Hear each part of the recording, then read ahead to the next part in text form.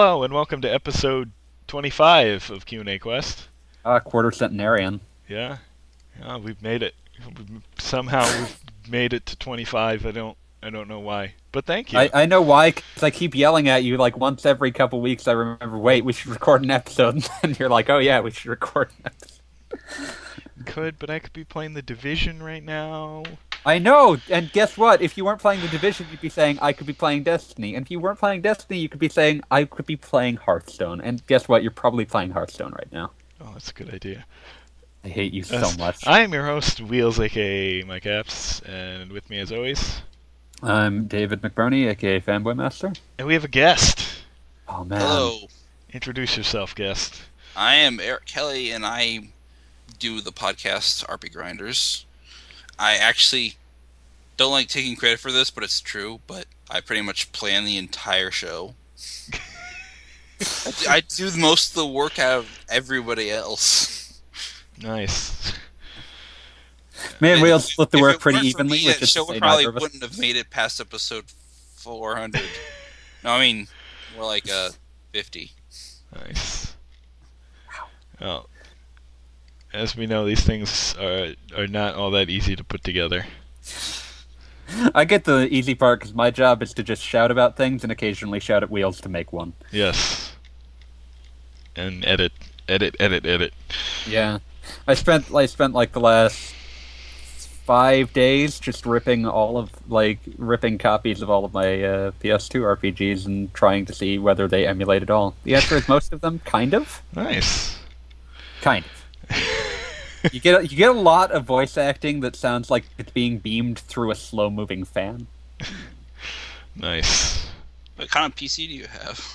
It's pretty beefy, but it's also running into the issue of like, oh, PS2 emulation is still very imprecise, and this needs to go through 8 speed hacks, and then I didn't remember to turn one on. I think the only game I've met decent at emulation is probably Dragon Quest VIII.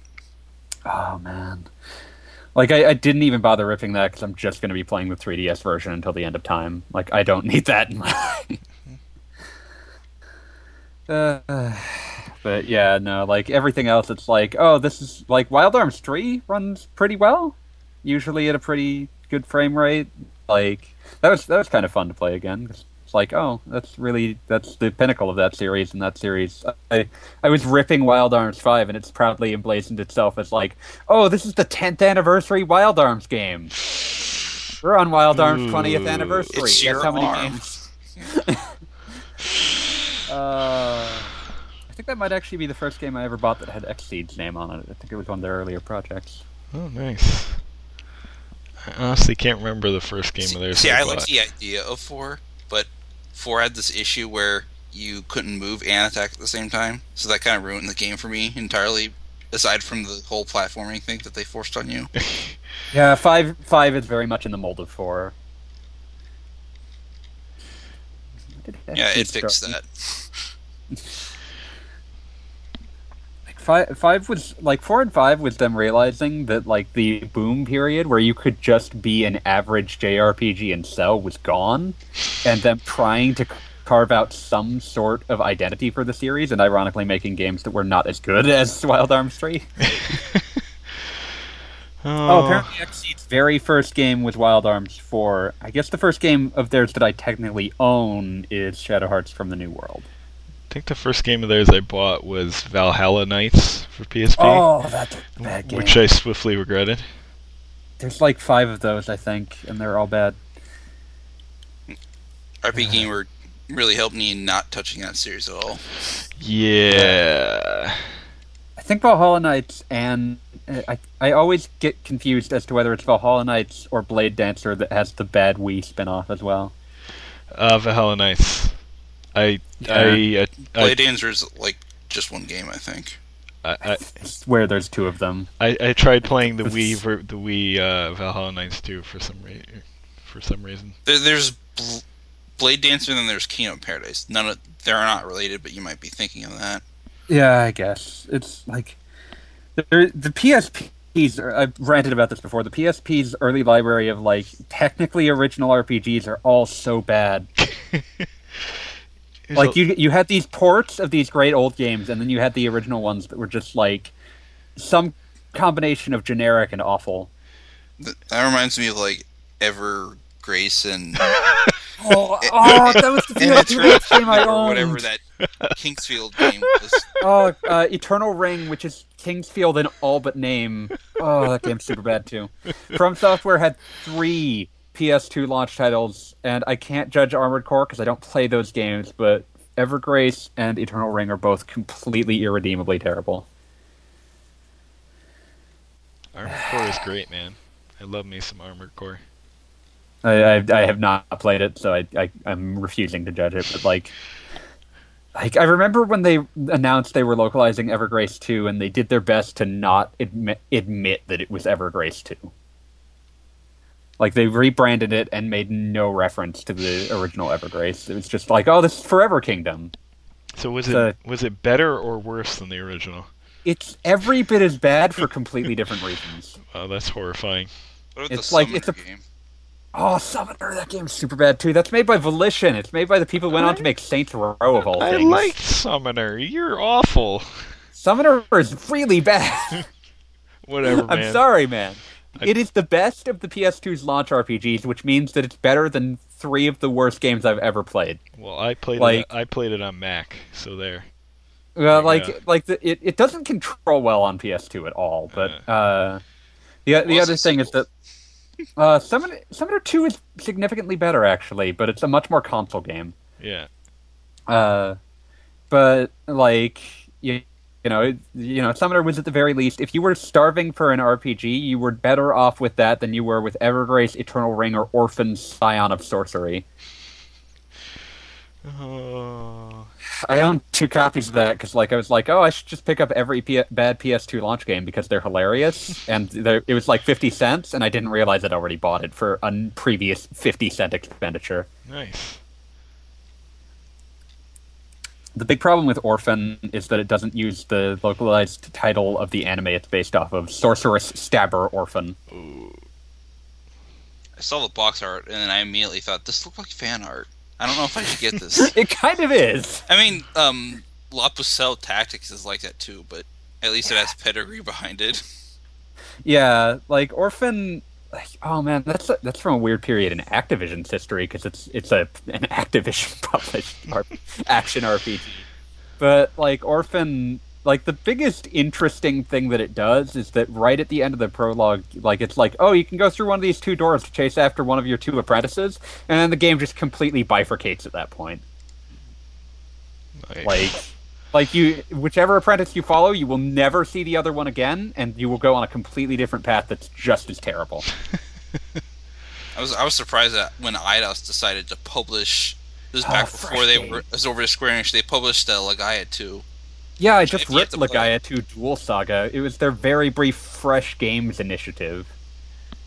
Who published the first one? That's the only game in that label.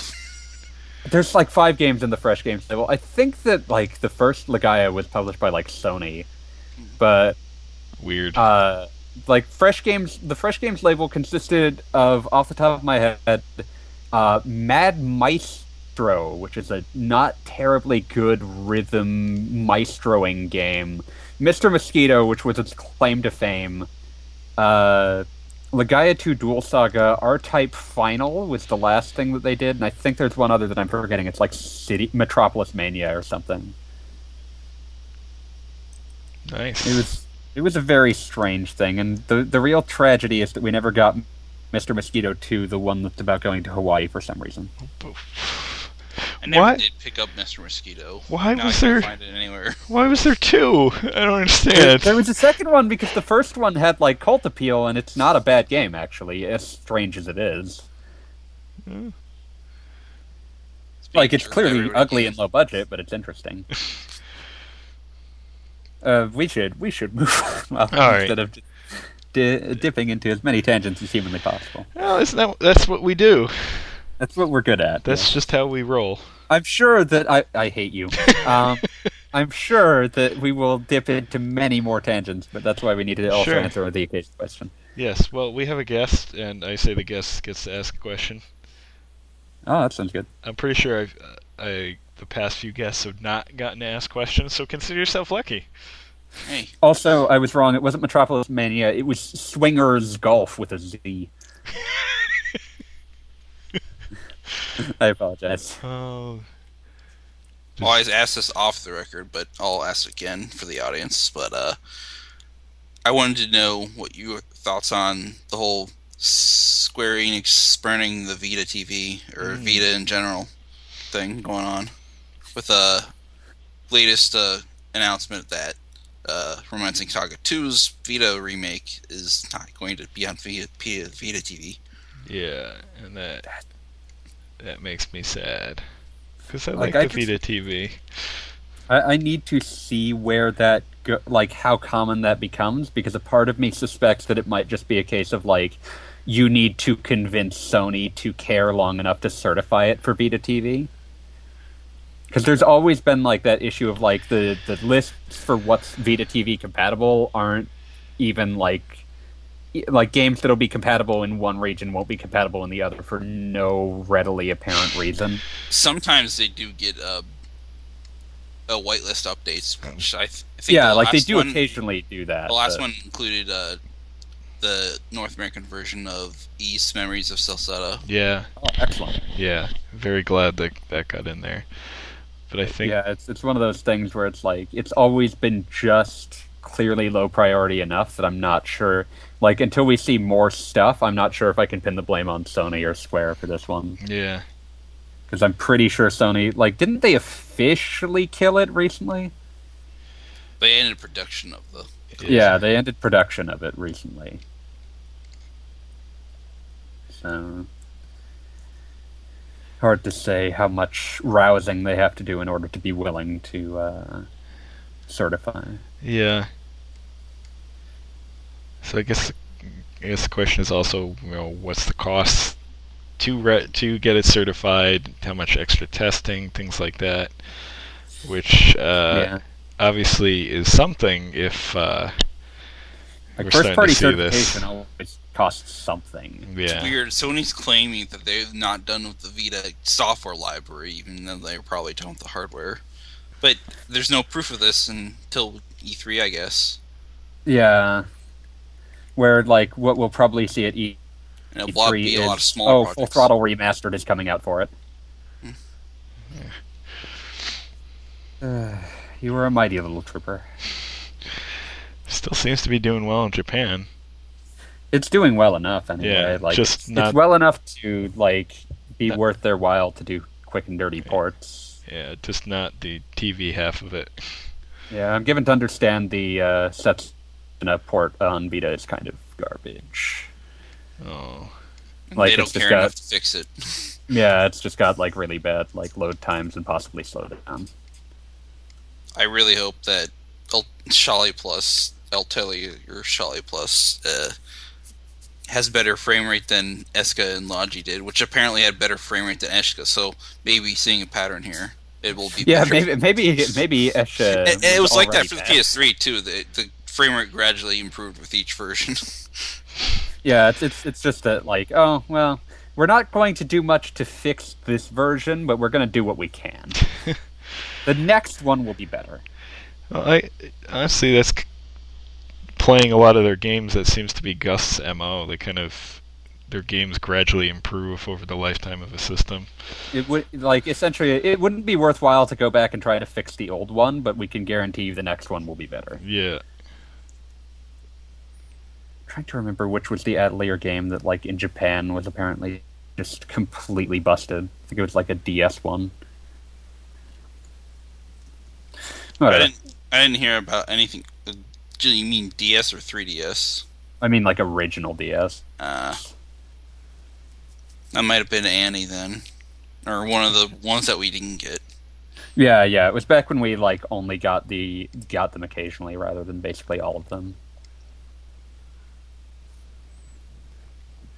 I remember like the first exposure I had to that series was seeing like the random list of like PS2 games that had come out for launch in Japan that like they weren't out in America, and no one was quite sure if anyone was going to bother with them, so you just got previews in American game magazines that were just tiny snippets of, like, Atelier Marie. What is this?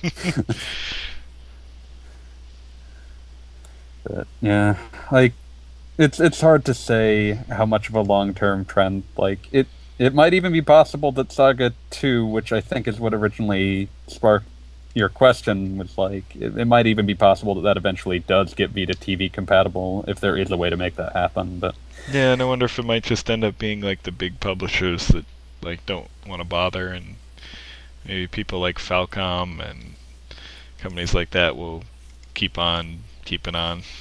yeah, I wonder if Square Enix USA will even bother localizing. Probably not. given that there's no pre-existing script, I'm not confident on it. Yeah, Maybe if it came out on the phone too. I think it is. Well, yeah, I just mean, like, if it came out on anything, they would They'll they would put localize it on it. mobile and then they'll port it to PC eventually. Like they'll probably do with Adventures of Mana. Yeah, they've been hinting at that. I've heard Adventures Mana is actually pretty good. It's really good. Really, really which good. is tempting. It's plays very close to the original. It's now the second game. best version of Final Fantasy Adventure, and Sword of Mana can go get banished to the dustbin of history. Hey, I like that game. I liked it, but I know it has problems. It's a latter-day Mana game. It had some issues, and Yeah. then like half of its development team went off to form Grezzo, which did the Ocarina of Time and Majora's Mask 3DS remix. Oh, those are nice. So Yeah, they're good very on nice. them. I think they worked a little bit on the Triforce Heroes as well. Did Oh, they? that's I hadn't heard about that. that's also very good. Oh yeah, so yeah, sweet. they're in the credits for that. You know they use Monolith Soft's engine. Huh. No, I didn't know that. That's pretty good. I suppose it makes sense. But yeah, at this point they seem to be just sort of like the factory for like doing the Zelda updates that aren't handled by EAD, except that since they were busy with Triforce Heroes, Twilight Princess HD got farmed out to Australian developer Tantalus. Yeah, I think they could have done a better job because There's some bad slowdown in there. I didn't notice too much slowdown, but I did notice that the game auto-locks you into Pro Controller mode if the Pro Controller is present when you use the Wolf Amoeba to do quick load. Oh, that's obnoxious. I don't have a And Pro you Controller, so I've can't never even switch the seen that. control schemes on the fly, which is something that Wind Waker could do. Yeah, like Twilight Princess HD was clearly a lower budget and effort affair than some of their other like remasters and remakes, which is a bit of a shame because I'm quite fond of that game. I think they did they reduced the interval between the roles that you could do and maybe even the dashes that you could do as a wolf or as a horse. So travel was faster a little bit. Yeah, the game is generally like tuned very slightly to be a little bit faster, which is nice. Because it wasn't a game known for its brevity. But yeah, it's you know it's still a good remaster, but there's some strange issues that you wouldn't expect to be present in it. Yeah. All right. Shall we move on to some other question? Sure, why not? Let me see what else we got. I'm gonna jump. I remember right there into being like a this. question in here that was singing my song. Yeah, I spotted one from the last thread. I don't think we got over. It's do you think multiple spin-offs can damage a brand name? Do you remember if we covered? Absolutely. I don't think we covered that, but yes, Yeah. absolutely. Multiple bad ones at least. Yeah, that's exactly what my Decent answer is ones going to be. can dilute the brand. 'Cause it's like Sonic. not even Sonic. Like looking back at like the period where Square would put Final Fantasy on everything, Oh, and yeah. like people just didn't care about the name Final Fantasy anymore because what they could be getting might be an RPG or it might be a random minigame collection starring a chocobo. I never did finish Final Fantasy Fables for the Wii. Oh, that was the Chocobo's Dungeon one. I was thinking of the Final Fantasy Fables for original DS, which I think is a minigame collection. Yeah, it is.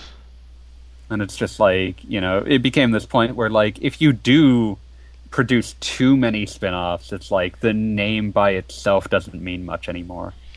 Even if all of those spin-offs are individually decent. Final Fantasy Explorers. I'm I'm curious to try that. But I'm still probably going to try it at some point, but... Yeah, it's better in English than my experience of the Japanese version, just because, obviously, it's easier to figure out what to do. But it's like aggressively average. It's the best way I can describe it. It is your perfunctory, not really as good as Monster Hunter, but in a Final Fantasy package. Yeah. Exactly. That's a genre that you really need to do something to stand out in. Yeah, it's not even like strictly Monster Hunter like either. It's a little more funky. I'd say it's isn't it like a weird combo of PSO and Monster Hunter? Yeah, I'd say it's even closer to PSO. Which, hey, it's nice that we're getting something that's like PSO released in English. Yeah, probably more strictly mission-based than I remember PSO being, but still. I still want to play Nova. Yeah, So where is that? I bought that on the cheap, and I still haven't gotten around to trying it out. I still can't believe the way that series is handled here. It's like PSO was more popular in the West than it was in Japan. Seriously. Like, I get not getting Nova because it was a Vita exclusive as much as, like, I want it, but, like, the fact that no permutation of PSO2 in any capacity has come here. Yeah, that makes zero sense to me. I mean, Sega still hasn't decisively said they aren't going to do it, but where is it? It's still got a Sega release date of winter 2014. Some alternate reality. Yeah, they'll go back in time and suddenly your memories of having played it for 200 hours and gotten sick of it will unlock important DLC opportunities.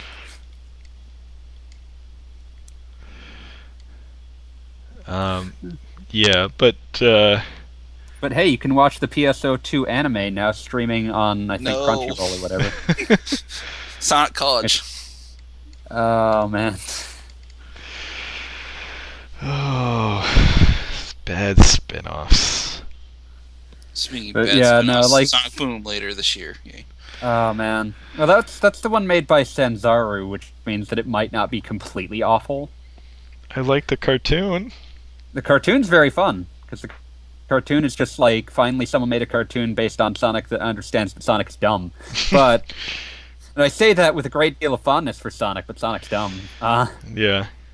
But, like, no, like, I remember there was the Wii U Sonic Boom that was clearly made in, like, a year with a badly ported version of CryEngine 3, and then there was the 3DS one that was also clearly made in a year, but that was less disastrous on a 3DS.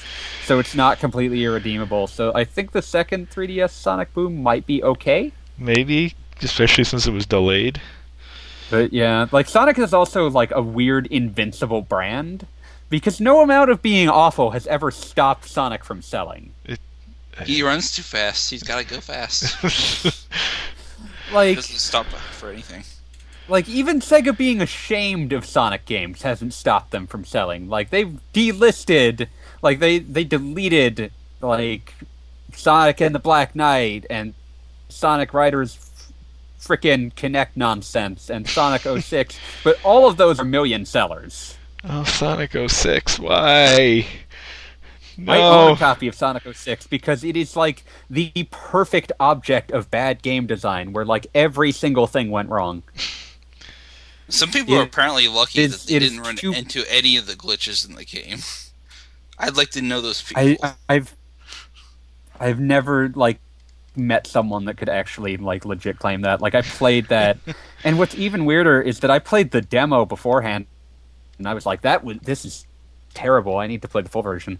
But, like, the demo has aspects of it that are more finished than the final game because apparently whatever else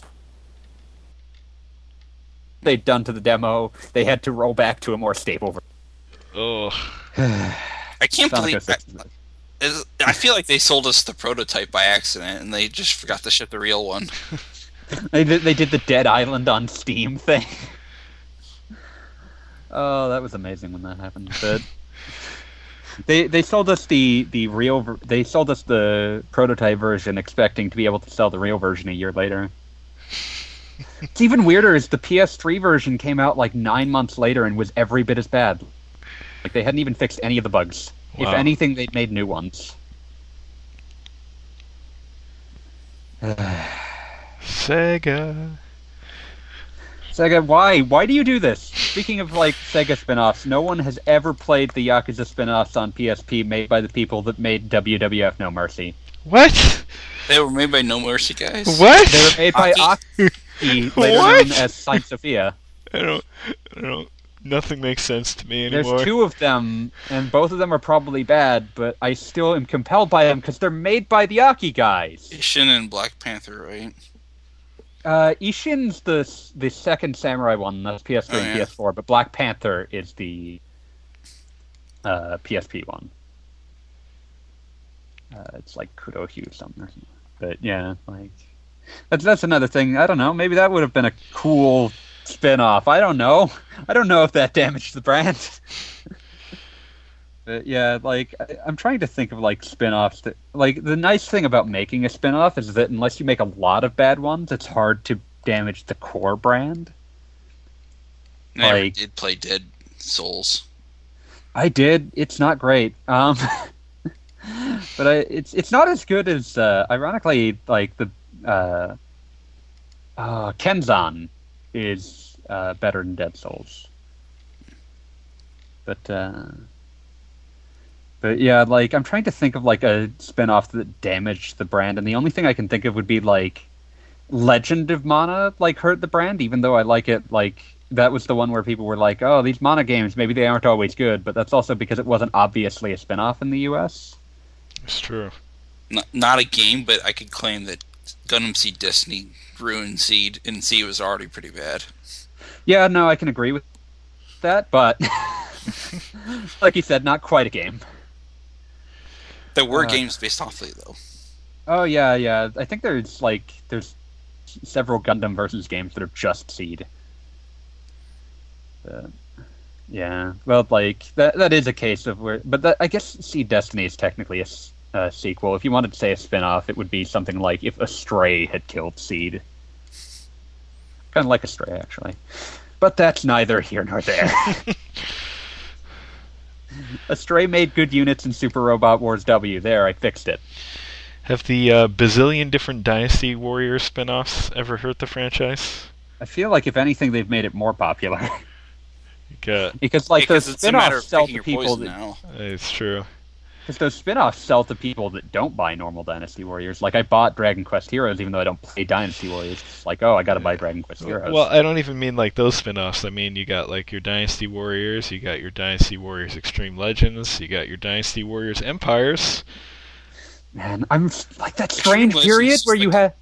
DLC version. Oh, okay. That's DLC on it. Okay. That strange period. Empires, and then there's Samurai Warriors. Yeah. And there was a SD version of Samurai Warriors released for the GameCube called like Mystic Heroes or something.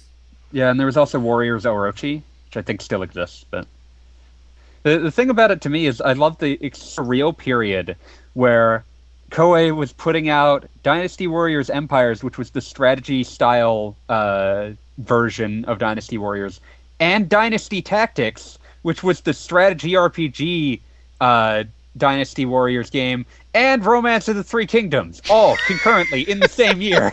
I think it's amazing that it started out as a shitty fighting game, and then they made I was watching a video of that today, and it's super bad looking.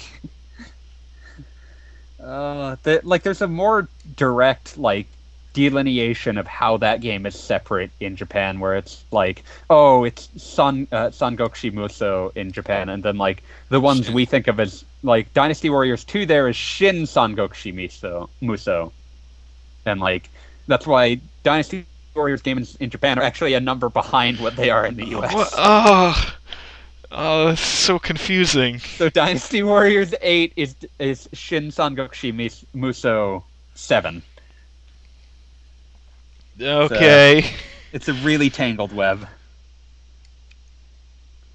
But yeah, like again, I think at this point, like they have, at the very least, they've been relatively careful to prune off the ones that couldn't continue to survive as standalone products. Like, you know, Extreme Legends had its place taken by DLC, and I'm sure that there's probably something akin to Empires that you could still purchase if you were willing to buy all the DLC.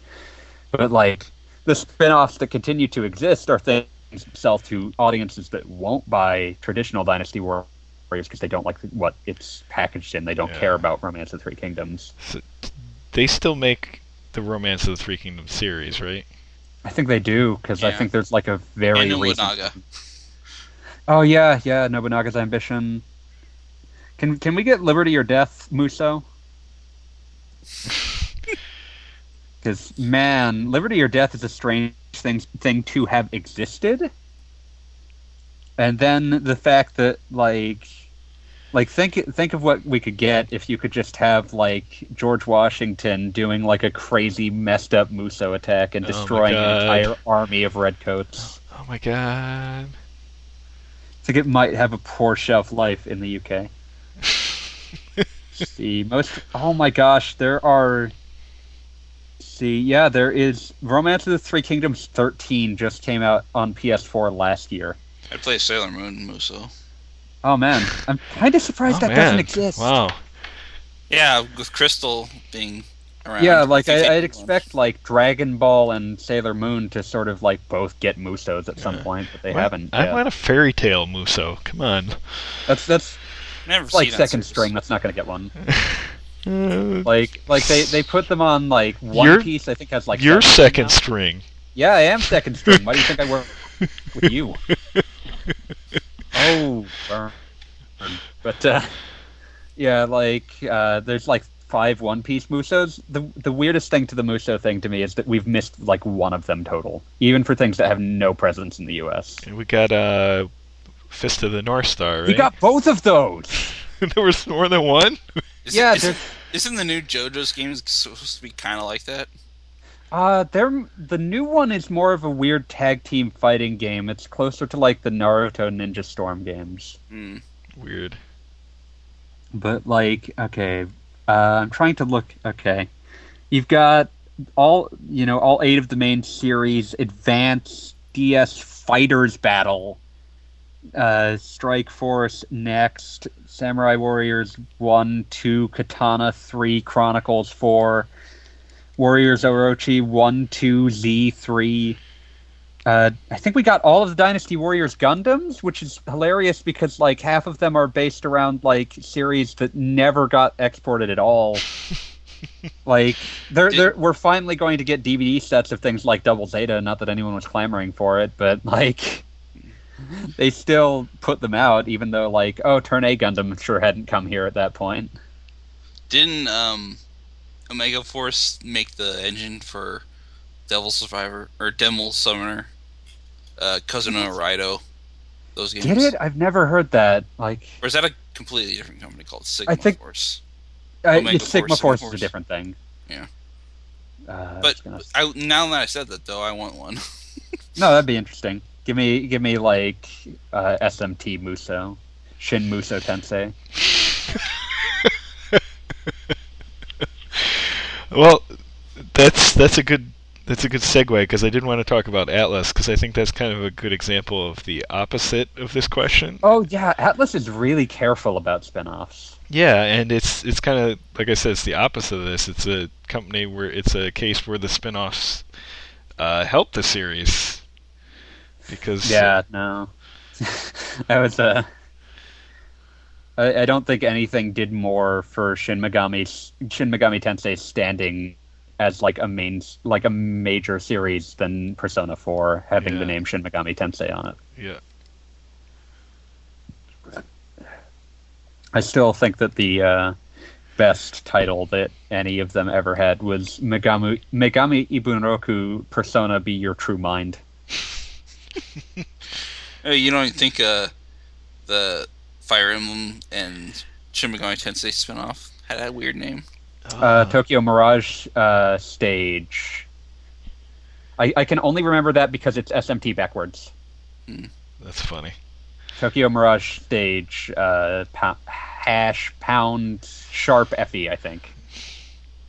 Yeah, they're calling Tokyo Mirage Sessions in the U.S. Yeah, Tokyo Mirage Sessions. It is Genei Ibunroku in Japanese. But yeah, Tokyo Mirage Sessions. Be true your mind, though. It's funny because those lyrics actually show up in the end of the Eternal Punishments dub. Oh, that's crazy. I forgot about that. I just love "Be Your True Mind" because it's so close to being a reasonable English phrase. It's like "Be your true self." Oh, we just screwed it up right at the end. But yeah, like Atlas is really careful about like even the popular subseries. They will release 2 main entries, and they might upgrade those, but they don't really touch. They don't make a bunch of them.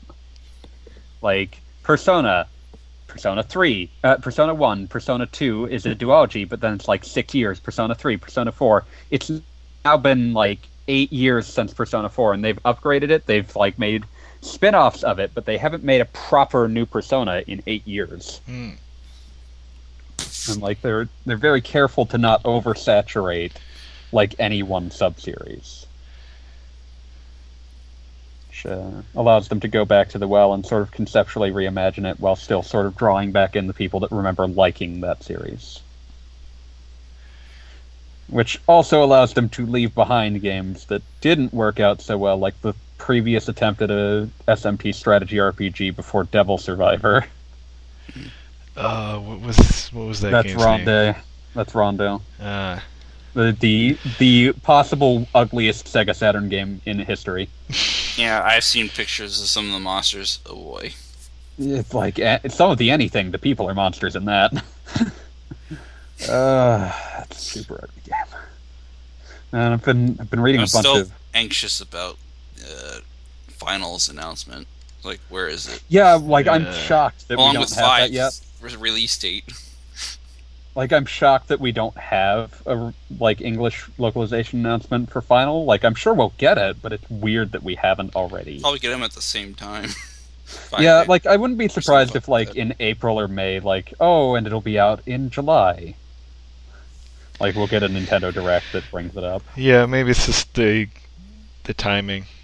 Yeah, like they probably got like half of Atlas's staff working on Persona 5 localization. Or maybe they want to save it and not try and put it out at the same time as Dragon Quests.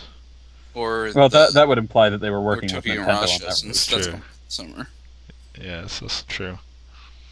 But yeah, like they might like I feel like there's a lot of good reasons to have not announced it yet, so I'm not concerned, but it is very strange. Yeah.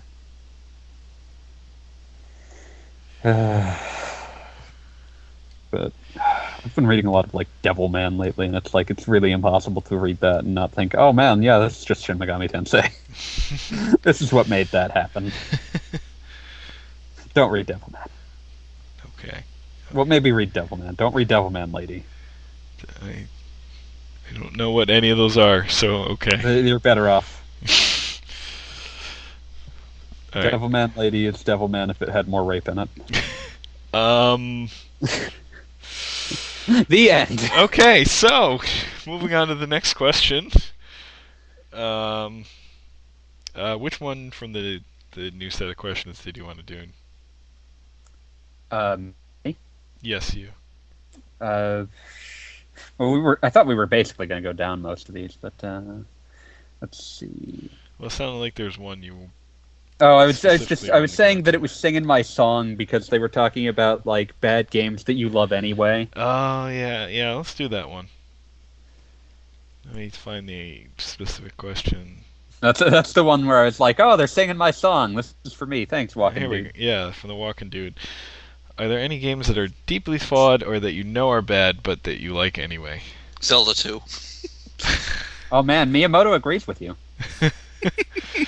There's actually it's a very interesting interview where he's like, the Zelda 2 is the game he is least happy about because it didn't change at all from the way they conceived it in like on paper.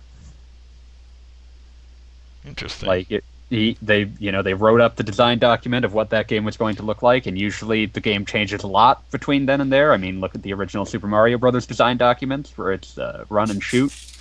But like with Zelda 2, what they wrote on the paper is exactly what it was, and that disappointed him because he felt like it should have been more. But personally, like as I was digging through all of my bad PS2 RPGs, I was forced to sit down and confront the fact that I know Legaia 2 isn't terribly good, and I know that the Dot Hack Quadrilogy isn't terribly good either, but I love them both. I don't know why. I feel like Dot Hack, my ability to be a fan of Dot Hack is largely influenced by the fact that GU is really, really good. Yeah. Dot Hack GU is really, really good, but I can still see and love what pieces of GU that I love in Infection, Mutation, Outbreak, and Quarantine. And, like, even though I could never in good conscience recommend them to anyone, I still love them. I only want to finish those games out of, like, some kind of commitment to see it done. I couldn't really recommend to you to finish Infection, Mutation, Outbreak, and Quarantine, but I could totally and wholeheartedly recommend GU. I have all those. I was lucky. Yeah, I picked those up like on a whim when all three were $20 at a GameStop. Yeah, I think I paid $30 for like at least one of them. Nice. I hunted a lot of them down when GameStop was doing PS2 clearance. Yeah, but good luck finding Quarantine. Only I think we one of discussed that them last episode. doesn't have proper case art. This is Oh, nice. lame slipcover that GameStop has instead. Yeah, those awful slipcovers that just have like extreme children on them. Not Extreme Children, it's just like a label, and that's pretty much it. It was before they had moved on to the extreme children labels. Or the rabbit ones. They've gone through a few like random, like this is a generic cover periods. It's very strange. But yeah, like really half of the RPGs I own on PS2 that I know are bad, like the Wild Arms 1 remake is markedly worse than the game that it's a remake of, but I still kind of love it, even though it's bad. Wild Arms Ultra Code F was not great, and apparently it sells for a lot of money, so if I were a sane person, I'd be selling it. Yeah, honestly, it does. the best thing I liked about that game was probably the puzzle minigame you play. Oh, yeah. Like, there is something that, like, the weird way that it half-heartedly incorporates things from, like, 3 into a game that's obviously not meant to accommodate them is so, like, it's baffling, like, the direction that remake went. Yeah, and the scripting was just, what? There was a scene where the handpan was, like, playing with his food, like, trying to fly like a plane into his mouth or something. Or maybe it was Jack's mouth, I can't remember. Yeah, man, it's like, what the hell is going on here? What is happening? Or, like, it has an almost exactly as bad translation as the original one, but in different ways. Well, it can't be as bad as 2's localization. 2's localization is art, and by that I mean it's completely incomprehensible. Like, Listen, art. It's art. It's art. Like, go look at any of Liz and Ard's frickin' statements. All of them. Like, oh, let's just translate a haiku directly from whatever language. Doesn't matter. We won't try to keep syllables. We won't try to, like, translate what the poetic language is supposed to refer to. He's just gonna say whatever. Or the whole thing with that brother and his sister. Oh, yeah. Irving Valdvaleria and, like, him, you know, having sex with his sister. That happened. Wild Arms 2 is a weird game. Like, Wild Arms 2 is not great. It also, the localization also badly tries to censor out, like, some gay people as well. There's The one best guy thing that, about like, that game is Henshin. Oh man, I love it. Cause like, it's this weird thing that like, it straddles the line. It's already straddling the line between weird medieval fantasy magic and like occasional Wild West town. And then you get like 5 hours in and your character turns into a Kamen Rider. And it's like, okay, I'm lost. And you turned into a Kamen Rider because you pulled out frickin' Excalibur. It's such a weird kitchen sink. I love Wild Arms 2. It's awful, and I love it. Oh man, and I also love both of its amazing like intros that like it switches. Oh, that's a great thing that like that Wild Arms 2 and 3 do. Like Wild Arms 2, when you switch discs, it gets a different animated intro to like it incorporates more of the main characters. And then with Wild Arms. Yeah, with 3, it's got, like, chapters, and, like, each chapter, there's a new intro that sort of relates to what that chapter is. And it's like, I'm playing Wild Arms, the anime. Except not the Wild Arms anime, because Wild Arms anime sucks. Oh, boy. It's almost as bad as Final Fantasy Unlimited. Oh, man. I have 2 copies of the promotional Wild Arms Twilight Venom DVD. I think I've told this several times, but I've got 2 copies of the Wild Arms Twilight Venom DVD because I bought, like, Shadow Hearts from the New World from a Dying Hollywood Video, and it had, like, it had the Wild Arms Twilight Venom DVD stacked on top of it for some reason. And, like, I brought it to the guy, like, at the frickin' counter, and I'm like, there's another DVD in this. Do you want this? And he's like, dude, if you don't take that, I'm going to throw it in the trash. So I just took it, because I guess, why not? It's, I don't understand. But yeah, there's a lot of awful games that I love with all of my heart. Like, let's see if I can go through this.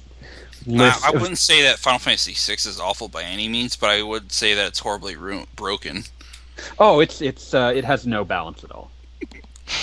Like it's sort of the first Final Fantasy where like it doesn't even take a great deal of work to create a party setup that the game is incapable of dealing with.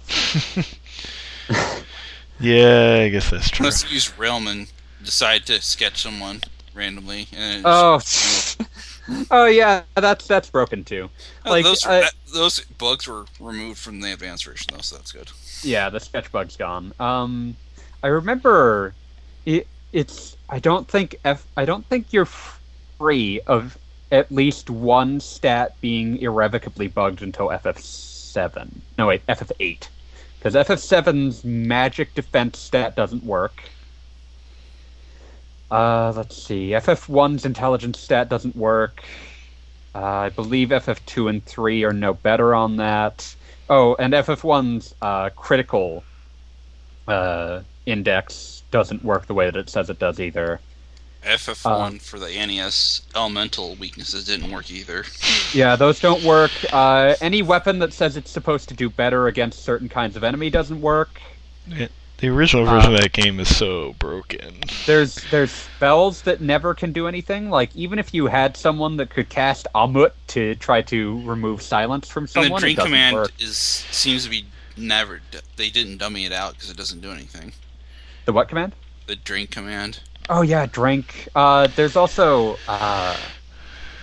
what was the other one that I was thinking of? Like... Oh yeah, thieves don't run properly. And they don't steal either. Well, they can't steal because that wasn't even in their conception. But like the thieves' advantage is supposed to be that they are more likely to successfully run, but they don't do that. Like because of the intelligence bug, there's no reason to use a white mage or a black mage unless you really need level 8 white magic or black magic, which a Reddit mage can do. Yeah, like it's so broken. Like I remember once hearing it put like if you do a battle command in FF1, there is about a 40% chance that that it's not going to react the way the game tells you it's supposed to. But like tons of them, like up through 7, there's usually at least one stat block that doesn't work at all. Like FF4 has the critical bug, where like characters that are removed from the party for story purposes can no longer do critical attacks. FF7, as mentioned, the magic defense stat doesn't work, but the spirit stat does. And FF6 has the evade bug, where instead of checking your evasion, it always checks your M block. So, like, if you want to have maximum evasion, you pump your M block and just ignore your evasion stat entirely because it doesn't do anything. But yeah, like in terms of coding construction, yeah, the game is broken. But yeah, FF1 is probably one of those ones that belongs on there for a lot of people, but I don't have really nostalgia for the NES version of it. I will say that I wonder what the heck's going on with the lack of localization for the 3DS port that apparently came with pre-orders for Explorers. Yeah, I thought that was announced as like an eShop thing, but I guess it hasn't happened. I've been in Japan, but it's been no word on a US release at all. That's been out in Japan for a while. They got that on my Japanese 3DS. It's a shame because it's a neat looking style where they've kind of taken the Dawn of Souls style, but they've turned it into like this weird pop-up book look. But we don't seem to have heard anything about it, which is weird because I can't imagine there were any significant changes to that version requiring yet another new translation. I think we're on translation number 4 for FF1. Sounds about right. But yeah, I'm trying to think of other bad games that I totally love, and it's basically every RPG I played on PS1. I've got the Game Gear Shining Force that came out here. Oh, did you play the Sega CD version though? I have not, but yeah, I have played the original Game Boy or Game Gear version, which it's not like terrible. It's just like super downgraded Shining Force, and it's really it's not Shining great. Force minus the ability to walk around in town. Yeah. That hurt me. But I mean, it was the only tactical RPG I had on portable as a kid, so it's those were pretty thin on the ground at the time. Yeah, so it's all I had, and I still have nostalgia for it. But you go back and play it; it's super easy. It's not very good. Yeah, some of these things I ripped. Like, I know I can never play them again because if I did, like, the spell would be broken and I would die. Like, I know that I spent like 40 hours playing Xenosaga Episode 1, and if I ever played it again, I'd die. Well, you don't have to help play. You can just watch the thing. Yeah. You can watch all 15 hours of cutscenes on YouTube. When I was ripping that, it was like the most confusing experience in the world because the first one is a dual layer DVD. It's like, some 9 gigs. And then the second one is 2 single-layer DVDs, and I don't know why that is. It's very confusing. That happened a couple of times. It's my only guess would be cheaper to produce, even if it's 2 discs. This game was so awful, I forgot what actually happened in it. It's probably for the best that you don't remember it, because I looked up what.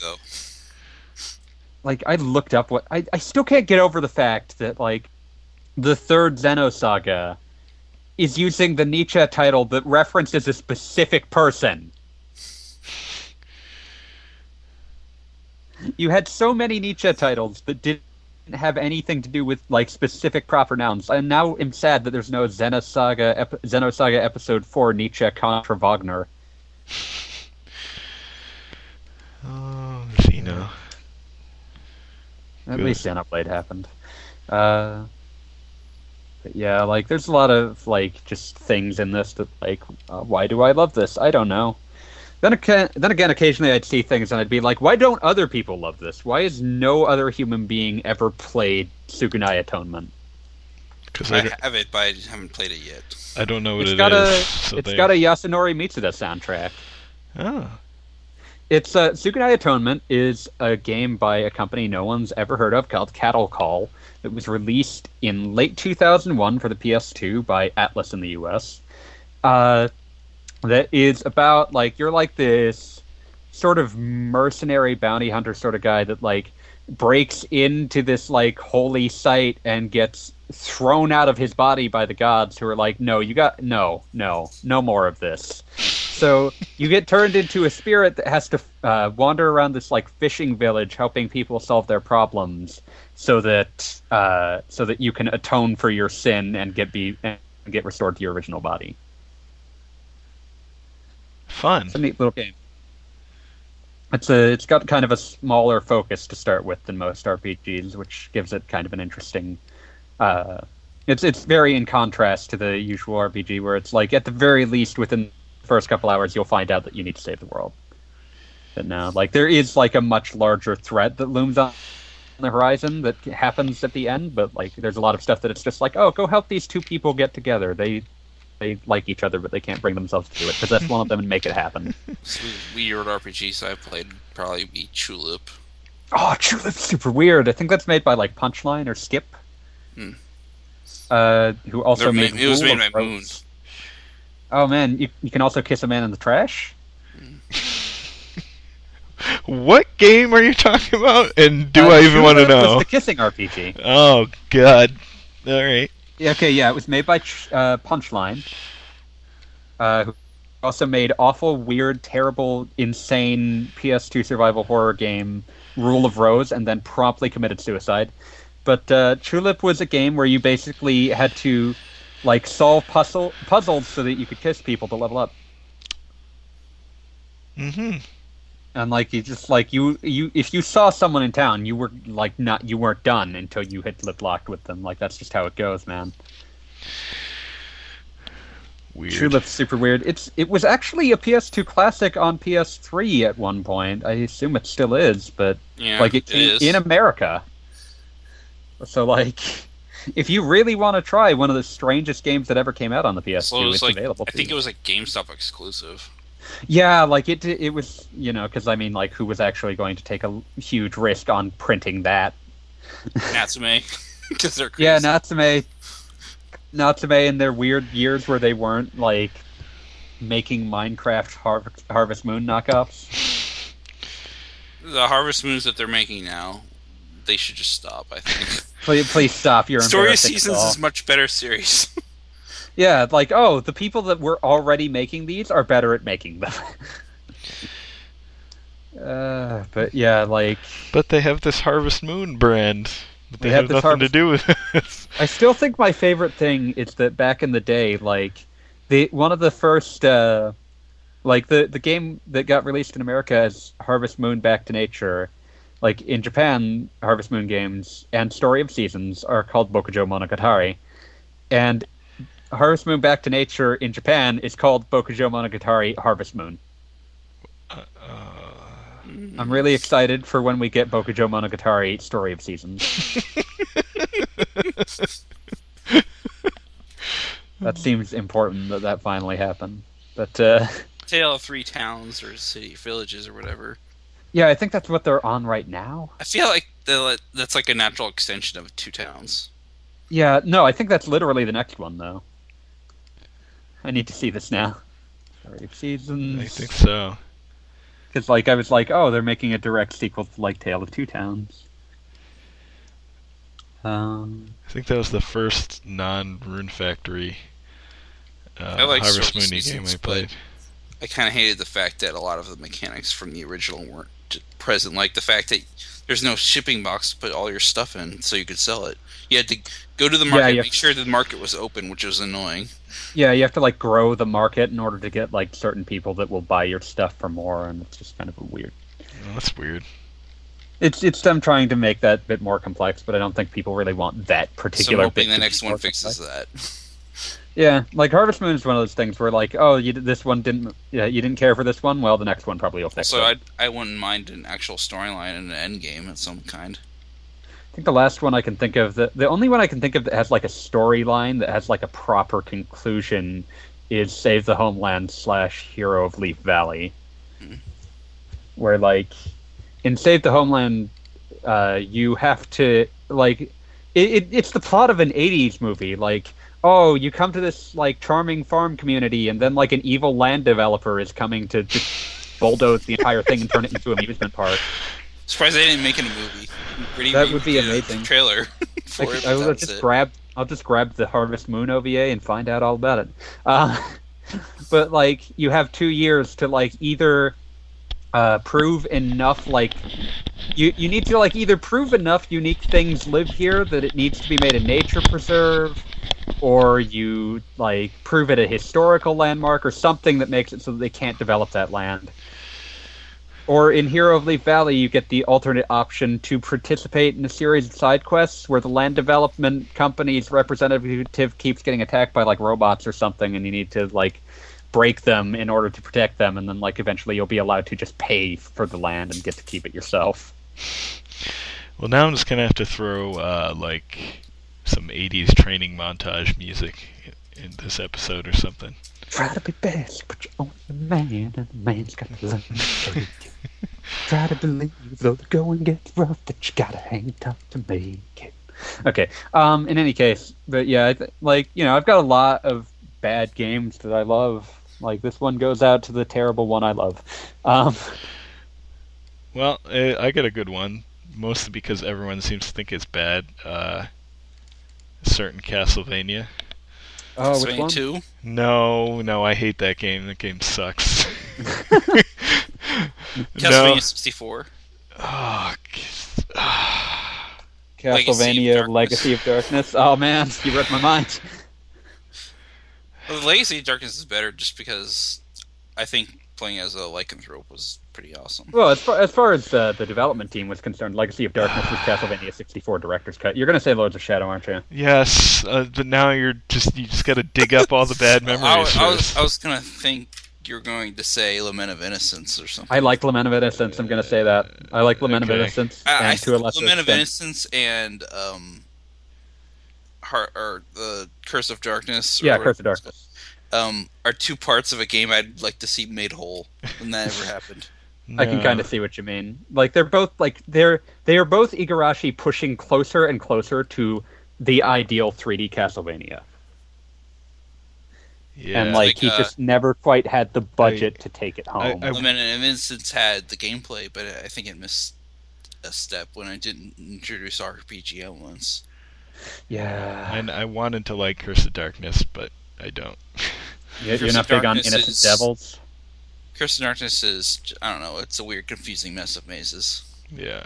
But, yeah, Lords of Shadow has, like, a god-awful first third, and then it gets a lot better, and I heard really 2 like is just there. absolutely abhorrent, though. I really like 2.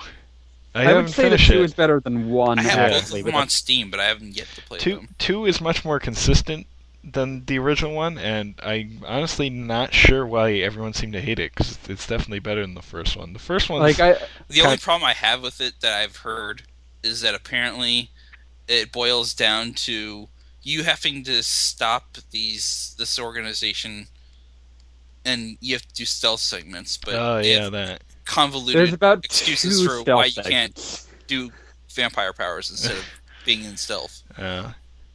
But yeah, there's like 2 stealth segments. The Nadir at the Lords of Shadow franchise is without doubt the 3DS one, which is like the worst thing ever. But okay, well I like that one too, so we can add. I'm sorry, Wheels. It looks ugly, and it feels like it has an identity crisis. And that means the game ends up being not that great. And that's like, kind of the issue with the first two, is it's got like a bunch of random stupid shit, but when it's like pure actiony stuff. The big problem I have is that it's really good. The big problem I have is that as an action game snob, I can't get over like the lack of any sort of like hit stun or enemies react in a way that makes them feel like my attack did anything. Yeah, but you're an action game snob. So. I know. Like I'm the guy that finished Metal Gear Rising on Revengeance mode, which nearly killed me. But like at some point it's just like, oh my gosh, your health bar is so long and you don't react at all to being hit, and that bothers me. But like I'm looking down through this but actually do want to stick up for like Curse of Darkness because I like. Oh, and I do have the best story ever about having met Koji Igarashi long enough to have him sign an object, which I think I talked about on the show. But I'm going to tell it again because it's my favorite story ever. That's right. What did you have him sign? I had him sign Nano Breaker, which was the game. The game. I played that for a while, and I was like, yeah. The game between the game in the Lament of Innocence engine between Lament of Innocence and Curse of Darkness, and like I took it to him at PAX to have him sign it, and like of course no one else brought Nano Breaker, but I brought Nano Breaker, and he was super pumped that someone had brought Nano Breaker for him to sign. I can't wait for Bloodstained. Oh, that game looks so good. Hopefully it will come out in time on like a certain other Infinite Creates game. Oh yeah, I don't care if it comes out on time, but I want it to look better than the other Intercreates game coming out, and well, it already does. So, it helps that it's running on an engine that isn't dead. So, using Unreal 4 instead of 3. Yeah, it was an important decision. But yeah, like, oh man. But like, yeah, he basically like he saw that, and like the entire night he basically only ever talked through an interpreter for more than a couple words. But like he saw Nano Breaker and shouted, "Nano Breaker, you're a good gamer," and just got really pumped. He must really love that thing. Right. He was so happy that someone remembered Nano Breaker. It's basically Paint the Walls with Blood game. Paint the Walls with Blood meets Castlevania Lament of Innocence, which means I kind of love it, but at the same time, like no one remembered it. I'm like his interpreter standing next to him, like mentioned that like he was saying to himself, "I thought it was a good game." It was charming to see someone that genuinely excited to sign an object just because they weren't expecting to get the chance to. Yeah, that's pretty cool. That's a great story. That totally beats me having Sid Meier sign my copy of Civilization 2 Gold for Mac. Nice. I've got a very incredulous signature from Alexei Pajitnov from like the previous packs where like they were like, oh, you can get a signed poster of Alexei Pajitnov if you can from Alexei Pajitnov if you can answer this like Tetris trivia. So like I made an obnoxious ass of myself to get called on to answer the question, and still like it was a multi-choice question that two people had already failed, and it was like what satellite that was launched into space had Tetris on it, and it was like no one chose the one with the Russian name. Are you serious? Like, he signed, oh no! so like he signed it, and it's just like underneath his signature is just ... It's Soyuz. Like he was just incredulous that no one could even think to guess the one with the Russian name. That's bad. I do want to play Puyo Puyo Tetris. Oh man, why don't we have that? Yeah, Ubisoft, it's fault. It's their fault. Oh yeah, they probably got some, like, they probably aren't willing to work with, like, I guess Sega would own Puyo Puyo at this stage. And even Ubisoft's version of Tetris can't even work. So remember that PS4 running Tetris at 10 frames a second? That was weird.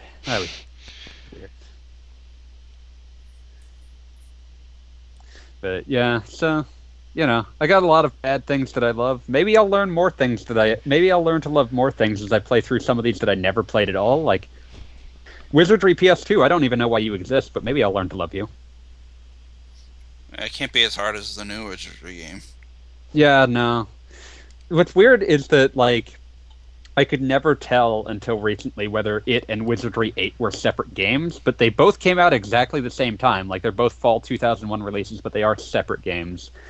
Wizardry Tale of the Forsaken Land, which I found for apparently $5, if its price tag is to be believed, in, like, 2010, complete in box, which is rare for anything Atlas published.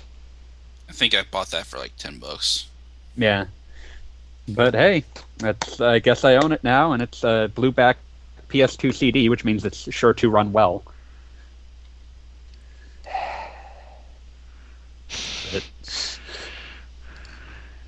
Yeah, CD-based games, not on PS2. Losing proposition. those things break constantly, and I looked up how long were they allowed to do that, and apparently the last one they did was something called Jeep Thrills in 2008. They just kept doing those for some reason. Also, probably didn't someone want to had the audacity to spend money on literally DVD. call one of them Jeep Thrills. Oh yeah, here's another one, because not enough people love Saga. Romancing Saga. The one on PS2, that's a good game. That is not a bad game. You people should love That we that. like. That's a good game. Yeah, I know, but you brought up something that you said a lot of people don't like, but you think is a good game. That's true.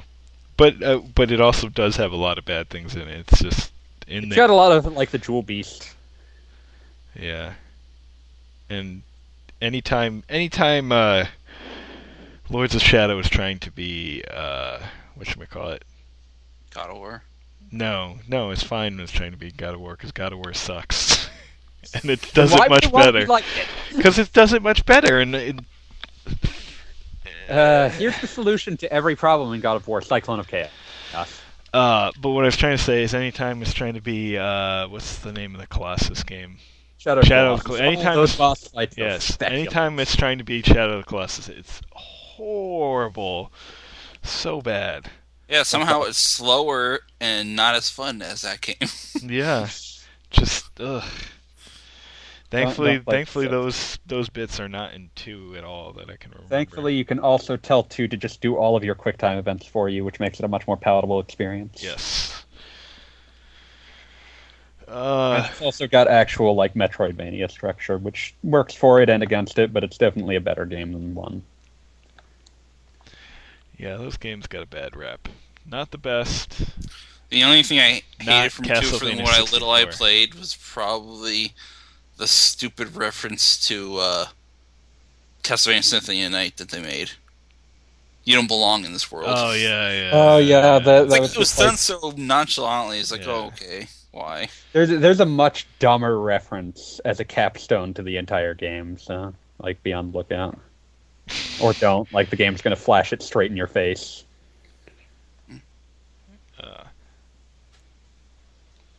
But yeah, I've got a lot of love for awful games. This is a question we'll probably revisit in one form or another every so often, just Yeah. because. Definitely. All right, shall we move on to something else? Sure. All right.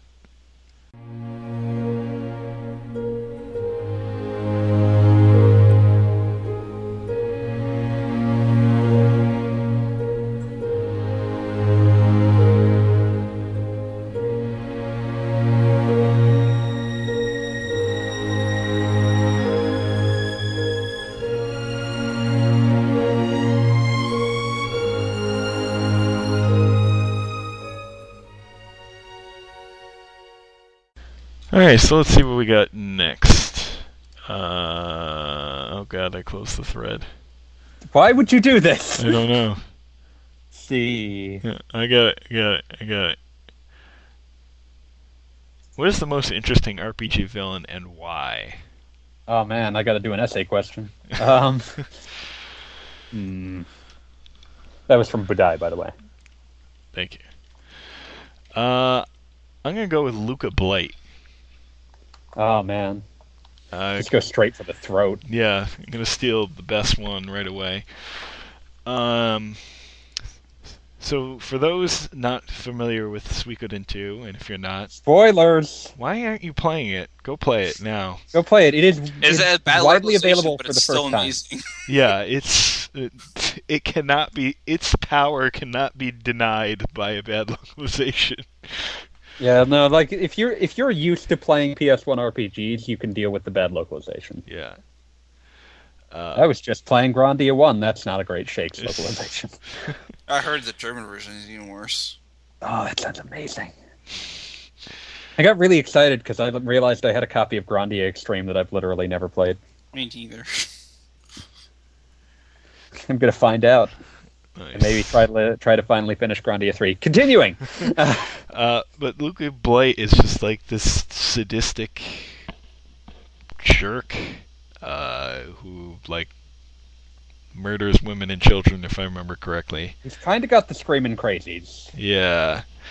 But then you find out that, hey, he had a pretty messed up childhood.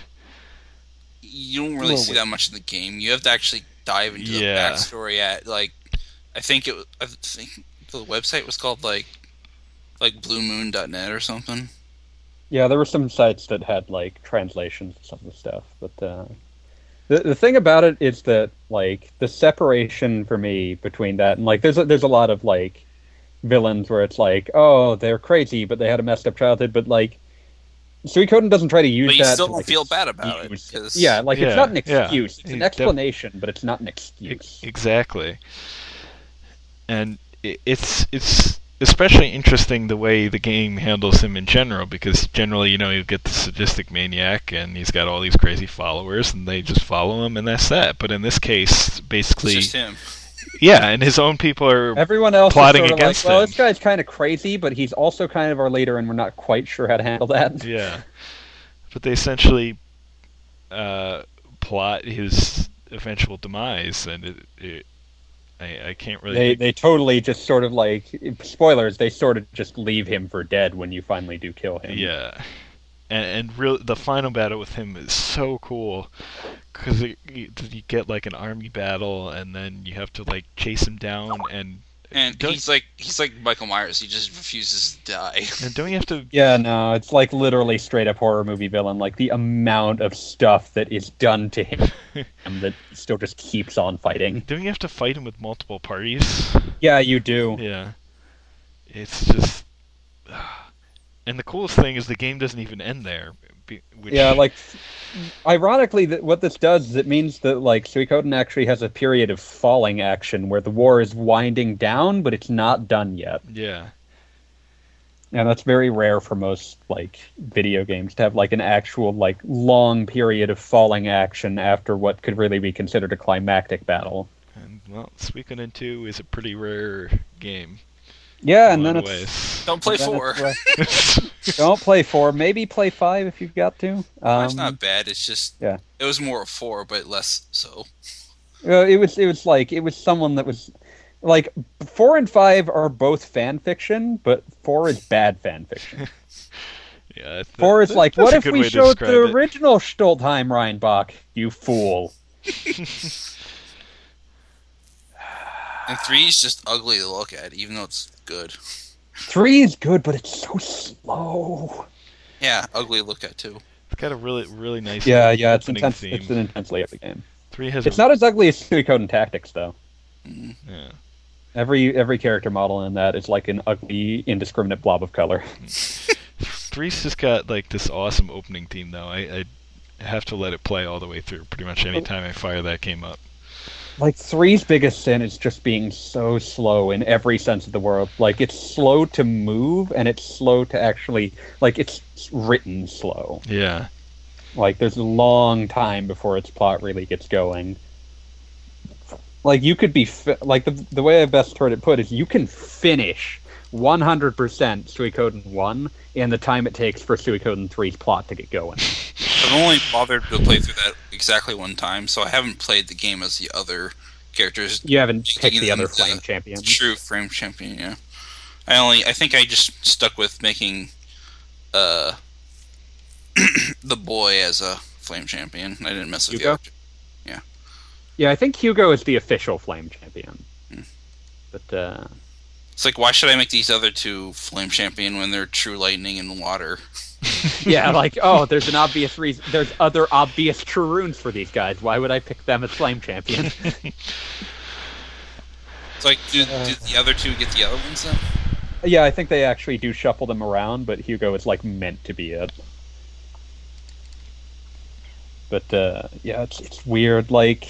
But it is an interesting idea, like, that Trinity Sight system is part of why the game is so slow, but I get why what they were going for. Like, it's kind of a shame, because there was, like, this last gasp at Konami to try to get the original writer back after he left late in the production of 3, and then like they couldn't negotiate anything. So all he's ever done since is like awful Max Payne knockoff, and Suikoden degenerated into Suikoden: The Woven Web of a Century, which is super bad. I kind of liked Tierkreis, but the localization is awful. I don't know. I swear they did something Speed to the reading. voices in post-production. I swear they must have done The thing is, the something to the speed voices reading in kind of post-production. slows down by the end of the game, because at that point they didn't need to worry about RAM limitations. Yeah, like I swear they must have done something to those voices either in pre or post, because it's like they should not sound like that, and they don't in later conversations. So it's like, what happened? Yeah. I feel It's like it's I Tierkreis's problem is more that like, you know, there was an Right. actual ongoing plot in Suikoden that never got resolved. yeah.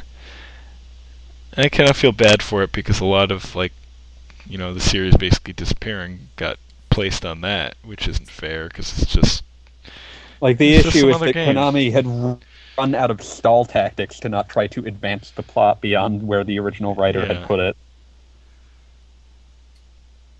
So you just sort of got left with, well, let's spin off into an alternate universe and see if we can't lure him back. But yeah, like with 4, they just did, let's go super far back and look at Ted's life story. That's probably interesting at the end. Or 5 with Vicky. Yeah, 5 was like 5 had Vicky and it had George Prime and like characters that were actually kind of interesting. So you know they kind of made it work. One of the people that did like work on Skies of Arcadia also did Suikoden 5, which helps explain nice. why it's not awful. I do remember that like 5 has the multi-person attack where like you have the team up that is a really fancy way of doing nothing if you just put all the Suikoden 2 characters together. Like Vicky sneezes and then they like crash into each other before they do their big impressive attack. Nice. It's a good part. Suikoden 5 is at least made by people that clearly loved everything that had come before it that was not Suikoden 4. Yeah, speaking of 5 is good. There's a lot of game overs, though. Yeah. Game over endings. It's fine, I like those. I'm the guy that got really excited when he played Matrix Path of Neo and the game let me take the blue pill and Lawrence Fishburne just got really pissed off at me. Like, you could do that. It's like the best part of that game. Like, you start it up and he's like, red pill or blue pill. You take the blue pill, he's like, oh, I'm disappointed, and then it's just game over.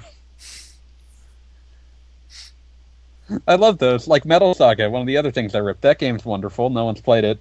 Why Metal haven't we Saga. got a sequel? Why don't we have any of 3DS the Metal version. Max 3DS games? Xseed could do that. Why not? I could, Atlas like, could that do would make that. perfect sense for Xseed, too. But Atlas probably still has the license. I can't imagine, like, that it would last that long, but... You Like mean Metal- Metal like Metal Max Saga- 4? Come on, Like, someone. Metal Saga is, like, not even the best Metal Max game by a long shot, but it's still, like, super weird and amusing. But, like, my favorite thing is, like, you start the game and your mom's like, do you really want to go out and, like, explore the world in your weird tank? And you could be like, no. Giant dinosaur tanks. Yeah, and you could be like, no, and then it's just like, oh, and you spent the rest of your life just working as a mechanic. I want to see a real wheel gator tank. Oh, that'd be amazing. That's everything Wheels has dreamed of. It's true. But, It's very like- true. or like the first party member you get, like you can just talk to her and like say, "Hey, you want to get married?" And she'll be like, "Yes," and then it's just game over. It's like you stopped your journey so that you could get married and raise a family. Metal Saga is just the weirdest thing, and I love it. Like it's nowhere near the best Metal Max game, but like it's the only one we got here, and it's still cool. I need to import Metal Max 4. Yeah, me too. What was the original question about? Oh, villains.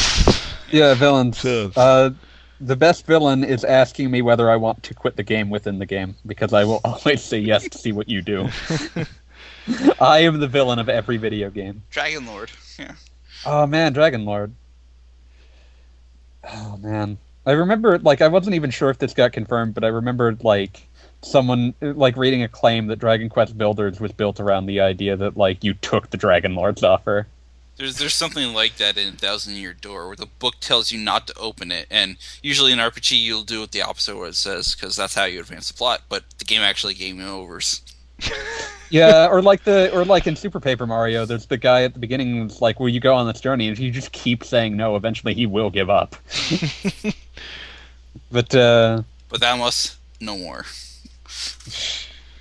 Like I love, like I really do have a love for, like, I will be the villain in your RPG if you just give me the option to say something stupid. Like that's not really a villain, but it allowed me to act as the antagonistic force to my own journey, and yeah, sold. I will be the awful, like, part of the reason I'm going off on this stupid tangent is Wheels already took the best one. Sorry. I hate you. Like, yeah, like, there's only so many ways you can really twist a character to be the sympathetic villain, so that I do have, like, I do have a vested interest in the villain that, like, is unapologetically a crazy maniac.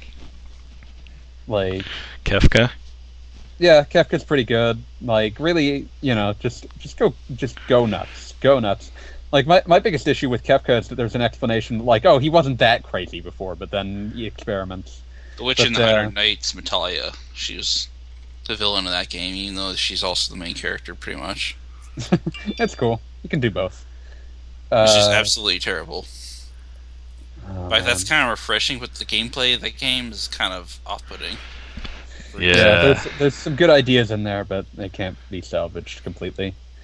Like the fact that you're running on calories, and it's very easy to run them out of them quickly. At least it's not Lunar Dragon. You should have, like, removed that mechanic for boss fights, at least, because the boss fights get in almost instantly because they can just burn your calories out.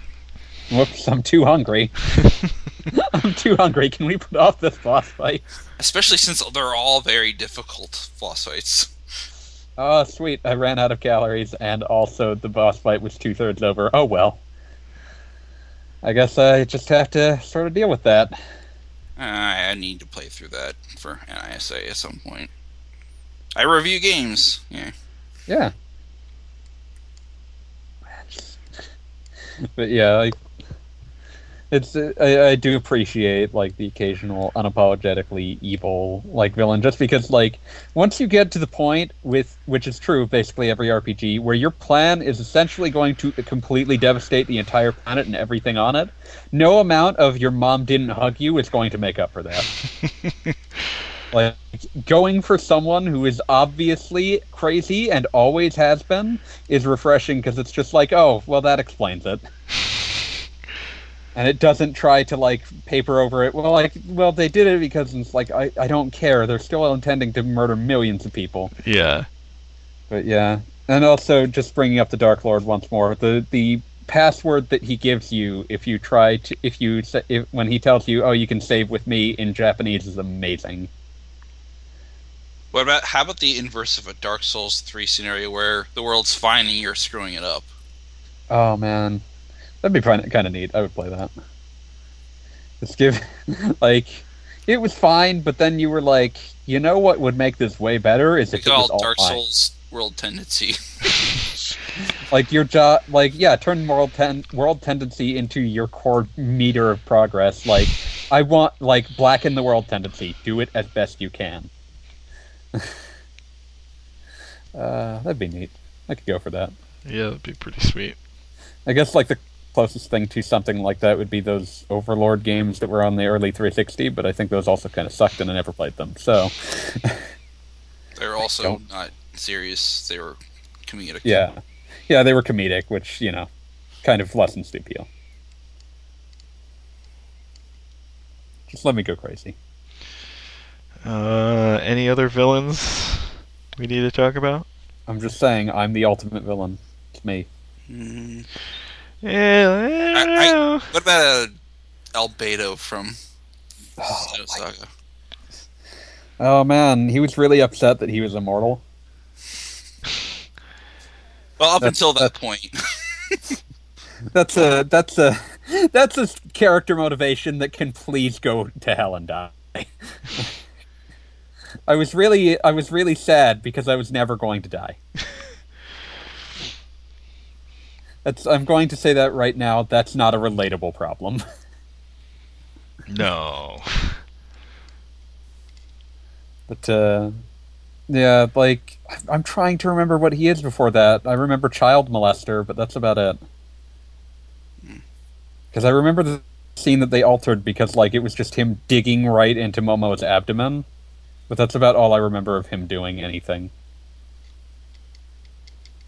Did they I don't remember anything else about what he does in Xenosaga 1. Like I remember Junior, I remember Rubido's plot. I don't remember anything about what Albedo does. He'd just be really crazy, that's all. Yeah, being crazy is pretty cool. And then they try to explain it because oh, I'm really sad that I'm gonna not live forever. And it's like, you guys completely lost me.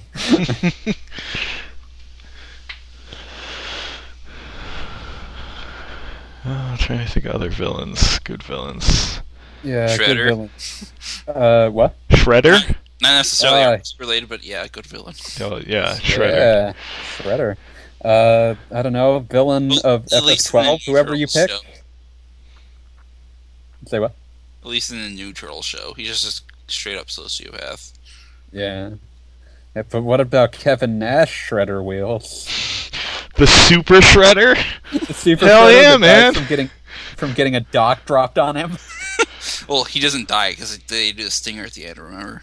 Oh yeah, they do the stinger at the end, but then they forget about it. Because the They third just went movie back in happens, time. and then nobody wants to remember that movie.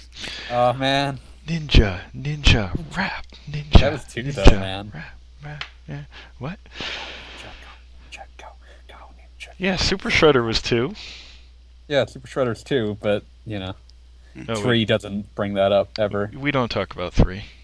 Yeah, but We talk. He Right. was taking an arc of the comics and just completely ruining it.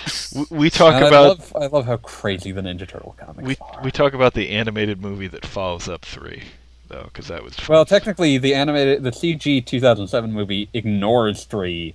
It just And, goes like, from 2. It does, but I believe there's a mask or something like that you can see. There's in a the layer. nod. To Yeah, the there's a existence nod of to it. 3, but it tries to ignore it as best as possible. Yeah.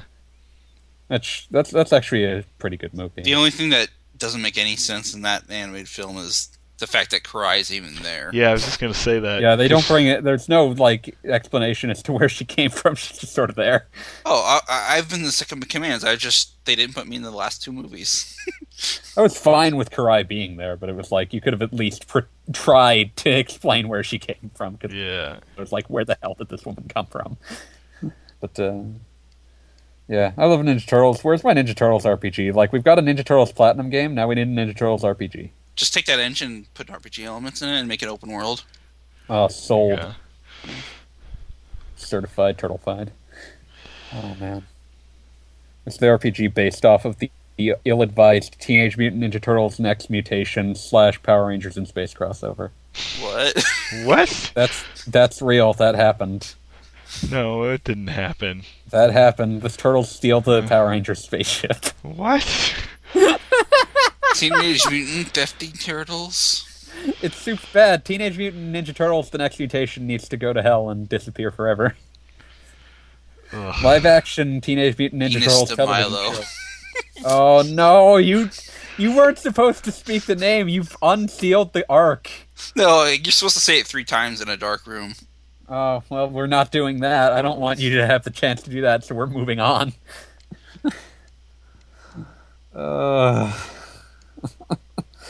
Okay, villains. One more villain. Eric RPG as of now. Let's see. I've been tossing around a few ideas already, but I'd have to go with... Let's see. Can I just say Kefka again? Yeah, sure. Go ahead. We didn't really go into him, other than me passing over the fact that I was mildly disappointed he's given he wasn't always completely crazy. But that's a minor quibble. No, actually, I like to believe that he always was crazy. They just made it He was crazier. just better at hiding it. Whoop, whoop, whoop, whoop. So yeah, the power just made him even crazier. That makes sense. But yeah, it's the first villain I recognize that actually accomplished his goals. Yeah. Like, the FF6 world is kind of completely, like, ruined regardless of how much you succeeded in killing him. Yep. Yeah, like the ending tries to play off as it'll get better because he's not there to influence it even further, but... Like, it'll stop getting worse. Yeah. But, like, it'll be eons before that damage is even remotely healed. They tried to do that with Sephiroth, and it just didn't work. They don't even try with Sephiroth. It's baffling. Like, it's just like... I think it's Kazushige Nojima that, like, I remember reading an interview about Advent Children. He was like, I view the happy ending of Final Fantasy VII to be that humans all die and that there's just Red 13s everywhere. It's just like, wow, Nojima, you got curious ideas about what happy endings are. Well, from what I could tell, the ending doesn't indicate that humanity is dead. It's just that area where Midgar was is not populated anymore. To be fair, that place is rip. Like, 500 years later, that probably should still be bombed to hell. Well, yeah, Advent Children, why did it exist? Why is Rufus still alive? I remember escape that attack. There is a fascinating interview with Tetsuya Nomura from before Advent Children came out, where he's basically like, "Yeah, this isn't really what." Song died too, but he's apparently alive. Yeah, whatever, man. Like, he dies really early in FF7. There's no real reason for him to be back, but like. Basically, there's an interview with Nomura from right before... They actually used the revived materia. Oh man, finally someone got to use it. But there's an interview with Nomura from right before Advent Children came out, where he's basically like, yeah, this isn't really like what characters in FF7 acted like, and it's not really what the game was about, but like it's what the fans wanted, so we made a movie for the fans, so, you know. I liked it from the pure action standpoint, but everything else is just why. Yeah. It's a mess. Like, that interview is just what makes me comforted that like FF7 Remake is going to be more like FF7 and less like Advent Children. It's like, oh, they understand that Advent Children was not representative of the FF7 experience, but like they did it anyway as fan service, but now they're doing an FF7 remake.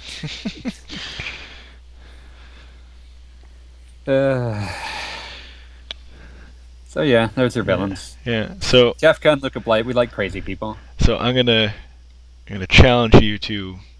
I was thinking of one of my favorite Zelda villains, so we'll see if you guys can come up with other stuff. Your favorite non-Ganon Zelda villain? Demise. Demise is Ganon. That doesn't work. No. Ganon is Demise's hatred given form.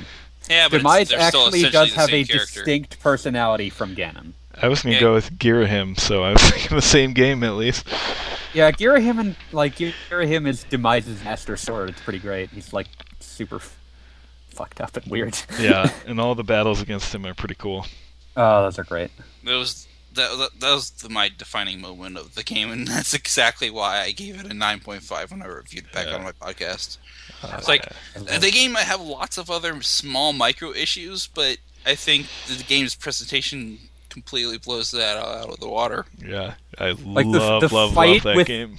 The fight with Demise, where you're like actually competing for Skyward Strikes, is the craziest thing. Yeah. I basically just shield blocked him to hell, and then took him out when he was briefly stunned. I feel like that's the thing that like each 3D Zelda keeps getting better and better final boss fights, and like Skyward Swords is just like ridiculously good. Yeah. People hate the controls, but screw those people. Yeah, I wouldn't have them any other way. It makes the game. There's nothing like bowling bombs. There is no game like Skyward Sword. No. I even like the motion control Waggle Fest that was the Wii version of Twilight Princess. And it was even simpler than you just all you did is slight gestures. You didn't have to worry about precise sword strikes. I haven't played that. I only had the GameCube at the time. Yeah, it's the version I had to play because I didn't have a Wii and at the time. And it was better than the GameCube version, in my opinion, because it had more weapons stock up the 3 items. You had to switch items constantly in the GameCube version. Yeah, it was because you only get 2 buttons. It's really obnoxious. It's because one of the shoulder buttons was used to summon Midna, so they couldn't put another one in there. Yeah. So is it true they completely flipped the world in the Wii version? Yeah, Since they changed his handedness? They actually left that in the HD version, but it's only in hero mode. Yeah, that's what I'm playing now. And which they didn't even plays keep along motion with controls, so you can't play with the Wiimote. But like they made it play along actually with like when they did Ocarina of Time 3D. If you played Master Quest in that version, you had right-handed Link, and the world was flipped. So apparently, hard mode is right-handed Link. I'm not a fan of hero mode. I mean, I don't think that. I don't think not letting you restore hearts unless you use a potion is a good alternative for changing the difficulty of a game. Yeah, it's a meta game, but I don't want that for a hard. I agree. I'm playing it because I want a harder version, but it's definitely not. It's far from the ideal version. Just make enemies do more damage. Yeah. That's an option in Twilight Princess if you HD if you have the Ganon amiibo. But I don't want to buy a plastic figure just to do that. Yeah. Wait, what can you do with the Ganon amiibo? If you tap the Ganon amiibo, enemies do double damage. It's actually pretty evil if you use it along with hero mode, because you could set yourself up in situations where from full health at the start of the game, aka 3 hearts, you could be dead in one hit. Oh, that's crazy. There's I think there's something else that will pop it up to quad damage. It's just it's like times 5. Oh, God. Not times 2. Yeah, it's crazy, and it's just oh well, in case you wanted to hate yourself. Which is a big problem in Twilight Princess because the enemies did so little damage to begin with most of the time. Yeah. Yeah, it's. I think Dark Nuts are harder than Ganon is, because Ganon does significantly less damage than the Dark Nuts do. Yeah, I remember they finally when they decided that they wanted to make a Link to the Past sequel, with Link Between Worlds. That game actually enemies can do considerably more. There's some enemies that will do 3 or 4 hearts of damage. Like the Cyclops enemies. Yeah, I hate those things. They take so much damage too. Yeah, they're brutally it made you really excited though when you got the aura to upgrade your sword, because it's yes. That also had another good villain for the series. Oh yeah, Yuka. Yeah. I thought that Zant was a good villain until you realized he was just a lackey. So you realized that he is a dancing puppet man? Yeah. All the Shadow, all the Shadow World stuff in that game is cool though. Yeah. I just like the part where you get to the Twilight Realm and you pull out your sword because you see a bunch of things that look like enemies, and it's just you get the option to talk to this thing. Midna really steals the show in that game, though. Yeah, pretty much. But hopefully they will know not to try to capture that lightning in a bottle the second time. Yeah. That would kind of cheapen things. That game was interesting, though, because it's okay, Zelda, we don't need you. You can just kind of go over here. We got a princess that's much cooler. It's kind of interesting playing both GameCube Zeldas have really obvious cuts to them where it's you can see where cut content was supposed to be and isn't. Yeah.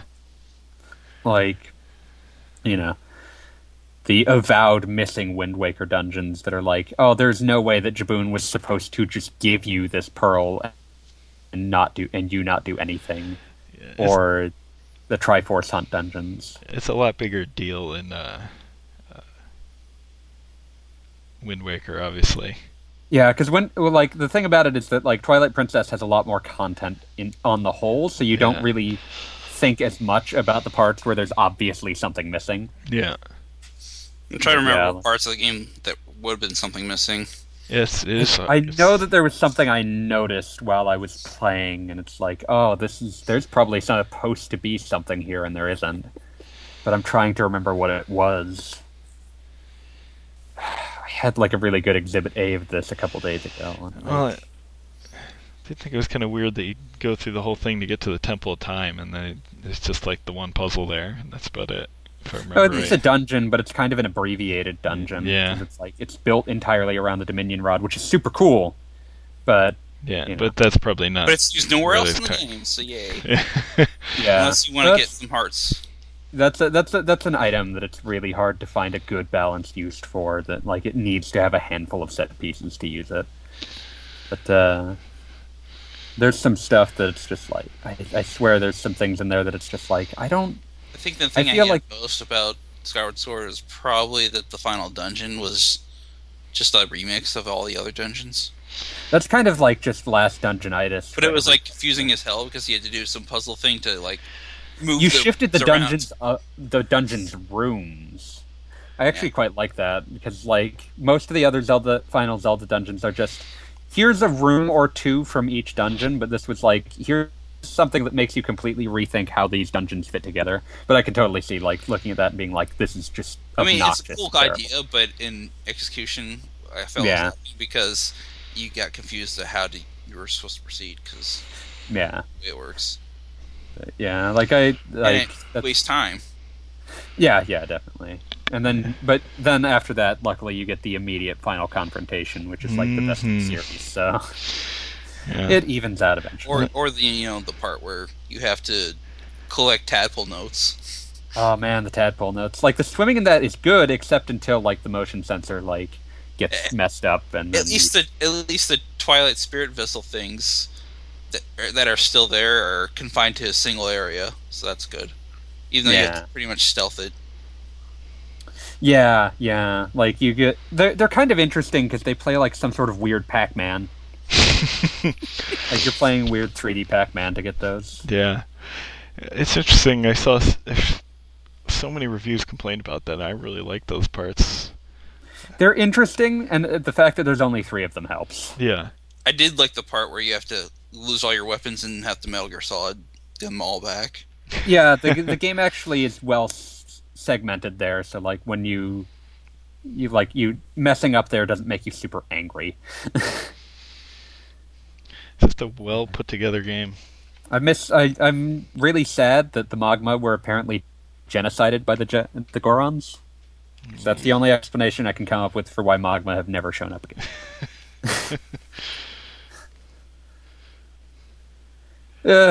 Well, yeah. Well, Zelda's got a lot of good villains. Yeah. Sorry for any Vati fans that we didn't list him. I think Gavati could have used more development. Yeah, Vati is just sort of like, oh, I'm not Ganon. General Onyx and like Sorceress Varen in the Oracle games are pretty neat. Yeah, they're pretty cool. Trying to think who else we got. It's kind of sad because I like the Oracle games a lot, and I liked Minish Cap, but I think Minish Cap was a weak game. Yeah, Yeah. that game was frustrating. Capcom's last game that they ever did for Zelda. And I have never finished either Phantom Hourglass or Spirit Tracks, so I don't know. They're terrible. Yeah, they're not great. I think it's not the motion controls that bother me. It's the fact that they ruined exploration, especially in Spirit Tracks where it's on rails, literally. I like the rails because you can pull the train whistle. Well, I The don't only part you want is to trains blow that you train run with. into and usually try to ram into you, and it's hard to get out of that. But hey, Wheels, go Thomas. Why? This guy sent me a copy of Disgaea 5, but he had removed its actual case and just put like a frickin' Thomas the Tank Engine DVD. I know all the lyrics to the theme song. Of course you do. Unfortunately. A young child. So hard to see George Carlin be the conductor. Oh my god. Mr. Conductor. It was so funny because it was just, playing some random episodes for my son, and I don't think I'd either realized or hadn't remembered that he'd done that, and, here... Wasn't George Carlin Rufus and Bill and Ted, too? It's just like... Yeah, he is, actually. It's just like, is that George Carlin? Is he narrating Thomas? What? How did this happen? I don't understand. Alec Baldwin is also a very weird choice, too. Yeah. There's a lot of strange choices that have narrated Thomas the Tank Engine. Yeah. You ever want to have a next thing really... you'll know, they'll do Thomas the Tank Engine with Snoop Dogg. Oh, man. He's got a Nobody's motion down show for now, that. too, for basically a parody of Planet Earth. gonna say, like, I remember, like, I think the best way to use time is to occasionally go to, like, TV tropes and look at someone getting really mad about the continuity of a children's show. Like, there's, like, an ongoing debate in, like, their Thomas the Tank Engine article about when the series went bad. So if you're ever bored, go have a look at that. That's a good time. The series was bad when it was in between the old style and the new 3D style. when it was these horrifying mix of not good CG and bad puppets. Yes, and sometimes it was like the puppets with CG slapped onto them, and it's just like, oh no, stop. That's the only the series was bad when it became frightening to small children. That's almost as bad as like Thunderbirds. Oh man! Mixing live action and wooden dolls. Oh. Super It Mario should've just Nation. been wooden dolls. Super Mario Nation. Oh. God. Gary Anderson made some strange TV. Thomas and Friends. Go. No, stop. Okay, we need to move on to another question because we've been rambling. Okay, yeah. And I apologize for my part in this. Villains fun. Okay. Okay, we found villains. The villains are me talking constantly. Do we have to talk about MUDs? I don't. Budai, why? I don't want to get angry about this, but I don't have any experience with MUDs. Okay, we're not talking about multi-user done. I'm Budai? sorry, Budai, but I don't know anything. Eric, do you know anything about MUDs? No, I've never messed with a MUD before. Budai, we'll talk about MUDs when we have someone on that has any clue. Yeah, about we them. will file this away for when we've got like someone that knows about MUDs. Cause, let's see. Here's a good one. With the advent of online gaming, this is from the Walking Dude. Yeah. With the advent of online gaming comes the very real potential of games being lost forever. With non-online games, pretty much the only thing that could cause this is legal injunction, like with Too Human or the Guy game. What happened with The Guy game got removed from sale because it had a 17-year-old in it. Oh dear. Yep. So technically, possession of that is illegal for anyone. It's not just you can't sell it. Wow. Okay. What about Too Human? Too Human was a casualty of the Silicon Knights Epic Games lawsuit, where Silicon Knights said you didn't support our attempts to develop an Unreal Engine 3 well enough, and Epic Games was like, you literally stole our code and used it to make your engine. And Epic Games won, so, like, Too Human and X-Men Destiny both got removed from shelves for containing stolen code. Okay. Alright, those are both awful. Alright. But with online-only or online-heavy games, all it takes is a server shutdown. We're already seeing this with the earliest MMOs like Asheron's Call, and, well, with all Wii games. Is there any way to prevent this from happening, preserve those online components? Not really.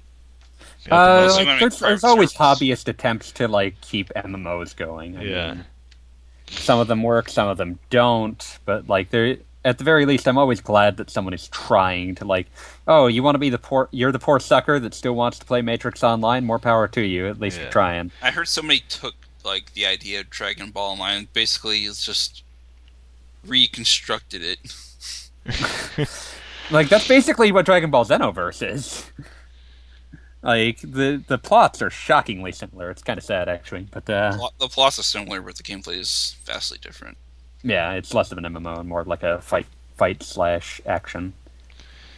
Yeah. Another difficulty with this is that a lot of MMOs change drastically over their lifetime, so it's even harder to, like, preserve the history of that. Like, if you look at World of Warcraft... if you were playing on day one, you're playing essentially an entirely different game. Yeah, or even like an expansion or two in, that game has just changed drastically. Like, I went and played my Hunter after... I don't even know how many years away, and it was like, what is this awful, terrible class I'm playing? What happened to my old Hunter? So much I don't has understand. Changed. The old Hunters. I don't understand. But, yeah, speaking of, like, dead MMOs that I think someone's attempted to reverse engineer, Star Wars Galaxies, like, a year and a half into it, completely redid its entire combat system. Yeah. So, like... which version are you even preserving? Yeah, so that's really difficult to begin with. I mean, it'd probably have to be like an effort with just well-maintained code base where people could Go back and do MMO with a different well-maintained builds. code base. Yeah, no. That's a funny joke you got there, Wheels. I mean, there's enough non-game software out there that has poorly maintained code bases that thinking of it for an MMO is just laughable. Yeah, I mean, like the good success story with this would be something like Phantasy Star Online Blue Burst, which still has fan servers running that work perfectly, but most of that's client side is the problem. Yeah, like that was a particularly doable option because that game's stored almost everything client side, oftentimes to its detriment because it was like, people cheat really hard by hacking their character client side and then just putting it in server. Yeah. I mean, as far as like the Wii games he mentioned, and like anything that just has like an online mode, there's a lot of ways around that people have done before. Like, because like again, none of those, like I can't think of a single Wii game that was like almost entirely online, except like Dragon Quest X's Wii version, but Monster Hunter 3. But why would you not be playing Monster Hunter 3 Ultimate? Well, like my response to that would be like, Monster Hunter 3 is probably almost entirely client-side too. You would just need to emulate the server. Yeah. I still haven't played 3 despite having the Wii U version. Play it! Or just play 4. Yeah, because I hear the water parts aren't that great. We actually, in our last episode, Wheels, was like, if you have to play a version of 3, Portable Third HD version is probably the best one. Because it has no water. Yeah, or you could just play 4 or Generations. Yeah, but on the Wii U, 3 is probably the best of the ones with water. Because like you actually have 2 analog sticks. Yeah, well, I mean, you can, if you're playing on the new 3DS or have the Circle Pad Pro, you can have it. But even that version's also got like a graphical hit because it's like weird and sort of odd looking, but it's still a good version. Even if you have the good controls, the water parts are just not great. Like it's not really fun to fight underwater. Yeah, water doesn't add much to it. Like Ford swapped it out for like catapulting yourself into the air, and that made way more sense. That is awesome, and I like jumping on the monsters and then slashing in the hell. Oh, it's so great. Like that's like the thing that makes underwater gameplay so uninteresting most of the time is that being underwater feels like an inherent handicap. Yeah. Like you're slow. Do you have like an oxygen meter, or do you like somehow breathe in? Definitely. You have an oxygen meter. It's pretty long, but you do have one. I feel like can't you get like stuff like potions you can drink that extend it? But, you can, yeah. Like it makes for a lot more preparation and like gotta go away from the monster for long enough to breathe and the best times it was used is when you're not underwater for all that long, like some of the monsters that just like a monster that can jump into the water and then jump back out. Yeah, and spends most of his time on land and just some time in water.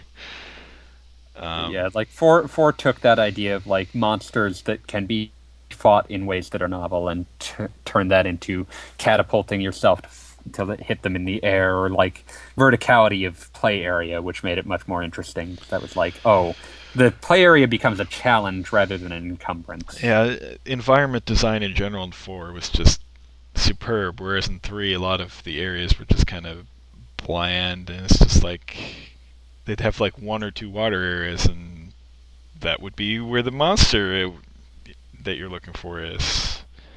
And, it's just like there is that inherent like difference of perception where like if you're in the water, like there like I'm thinking about like games that have good water sections, and they're things like Majora's Mask, where being in the water you're differently equipped, but you still feel nimble and powerful. Yeah.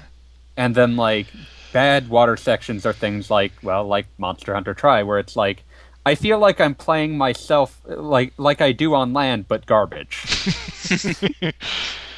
Yeah, they really needed to just make the hunters like super speedy underwater.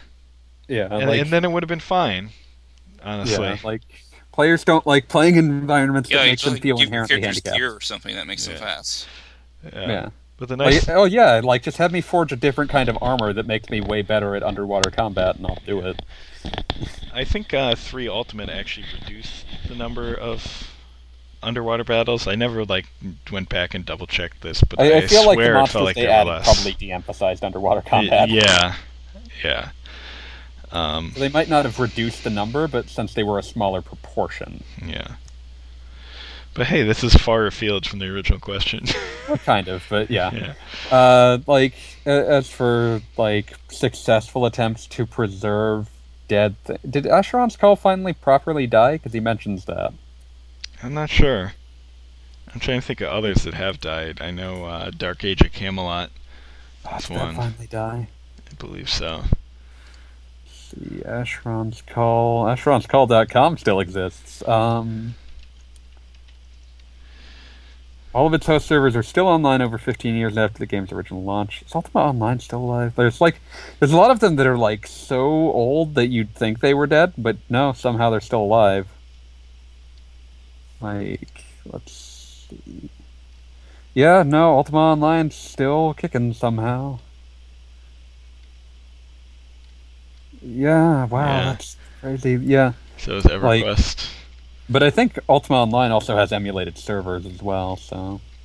And, like, EverQuest actually tackles things in a very interesting fashion, because EverQuest has servers that, like, they'll do, like, these legacy servers where, like, they'll start with the base game, and then, like, every few months they'll apply one of its now bazillion-strong expansion packs.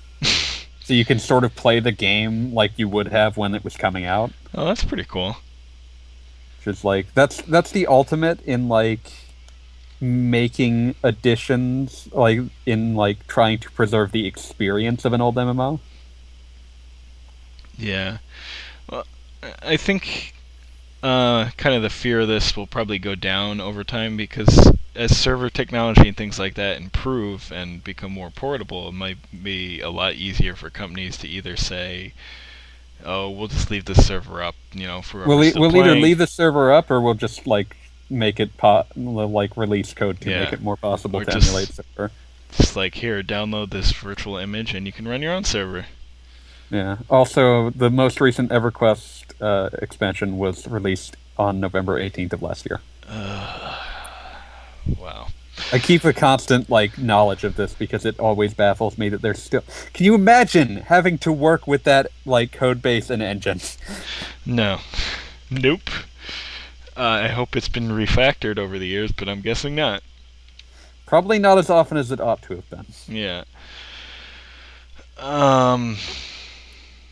But yeah, like the preservation of these is very fascinating, especially like looking at some of the things that should be preserved that aren't, like that Kickstarter that's selling ROMs of Socks the Cat Rocks the Hill that pisses me off.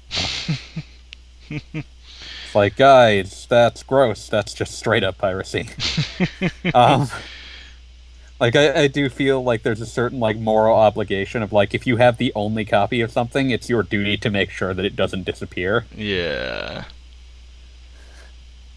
So, like, I do appreciate people that go out of their way. Like, even games that I have no desire to ever play, I appreciate people going out of their way to try to construct solutions to allow them to continue to be played even after they've died. Like, it is a shame that, like, getting hold of, say, all of the grotto maps in Dragon Quest IX is now basically impossible. Yeah. But, we're definitely entering a new front. A new age of Fatso. A new age of lost content, I guess. It's a shame because a lot of these games have really cool online experiences, and there's just no way, even if you could, recreate the server in some way, probably no way to emulate the same experience. Like, yeah, you do your best to mechanically emulate it, but it's like you can't recreate the experience of 5 million people all being on the same thing, doing the same thing, and no one quite knowing how any of it worked. Like 10 years down the line, if I could say run my own Destiny server, that'd be cool. But you can't re-experience the period where everyone's running through the non-instanced portions of a map. And the PvP, PvP would be non-existent, pretty much. Hey, you'd finally win a match. You shut up, sir. You've won plenty of matches, just not in Trials of Osiris. It was a really easy jab, you have to admit. Yeah. But, yeah, it's important. I have no expertise on it. Yeah. I spent a couple days ripping my old PS2 games, but that's almost entirely selfish. Yeah.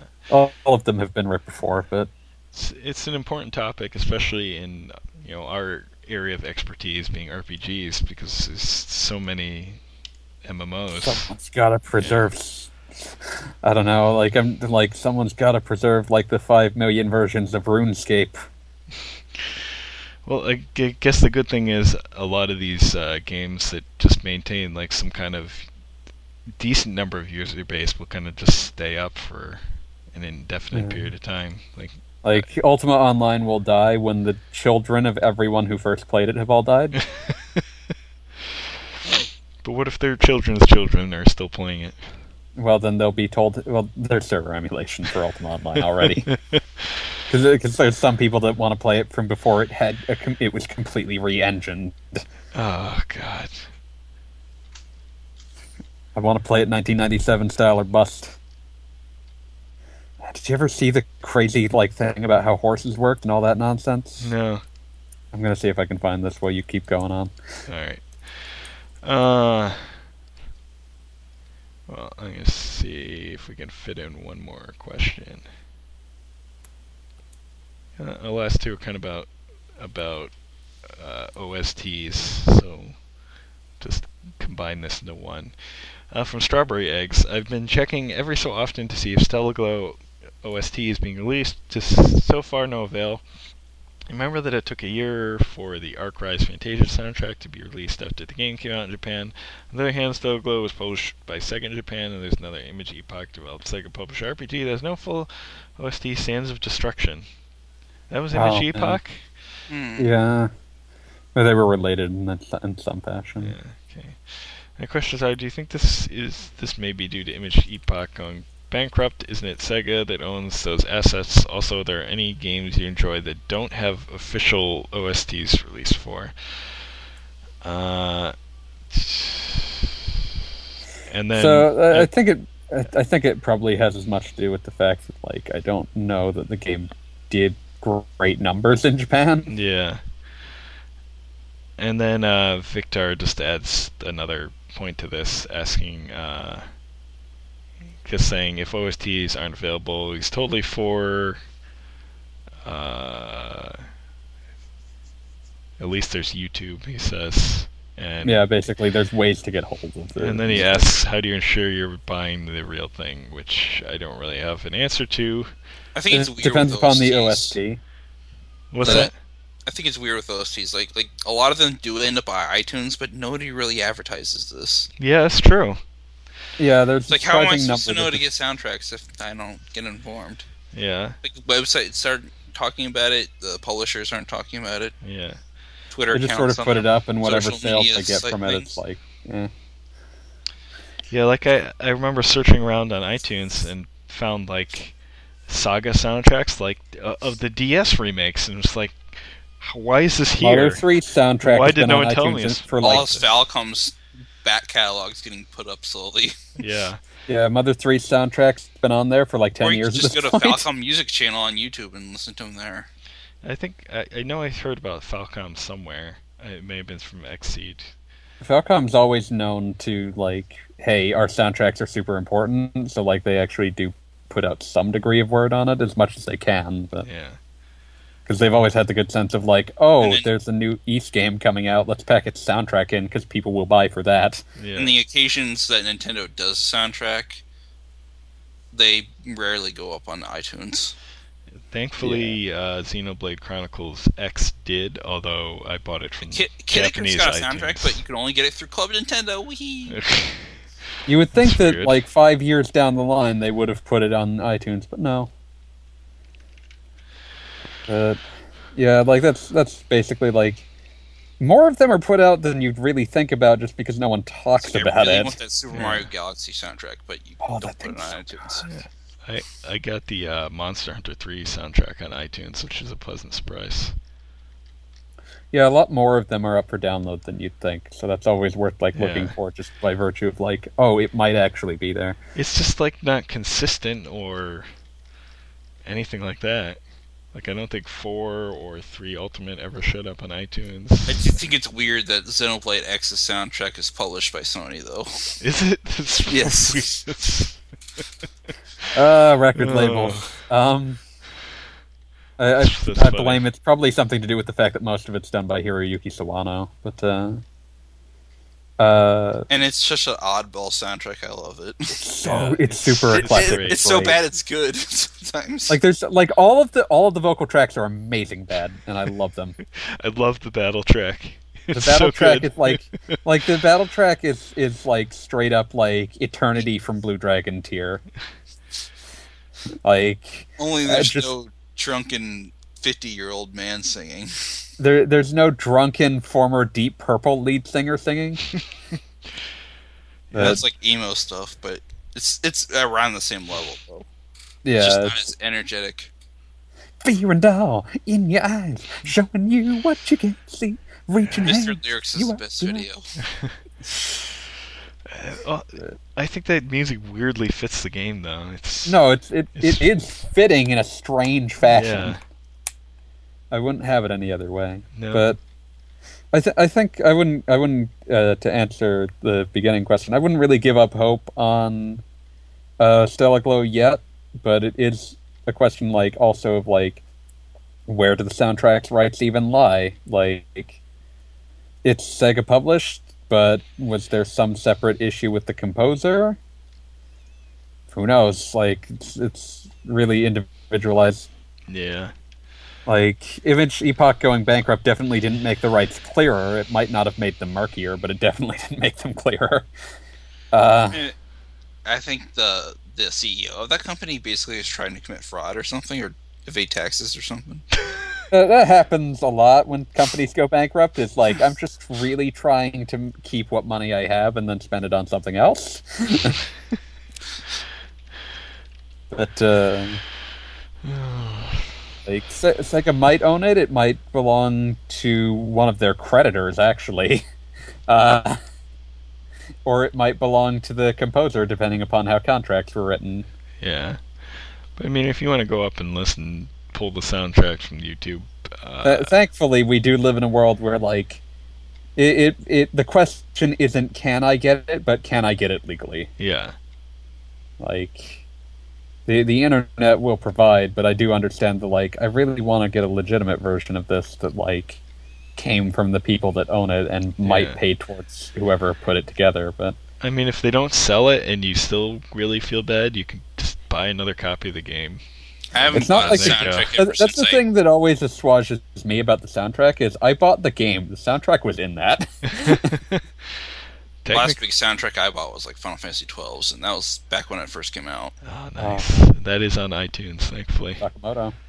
It's $40 for soundtracks. No, why can't these digital ones be cheaper than this? I paid. I would the price say of the to game avoid for the competing with soundtrack. brick and mortar, but what brick and mortar is stocking that?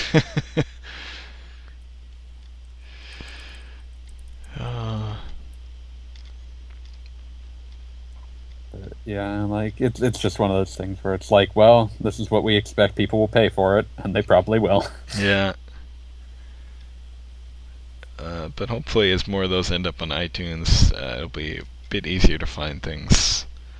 Yeah, I would hope so. Yeah. I dream of the world where we at least know who owns all of these things. Yeah.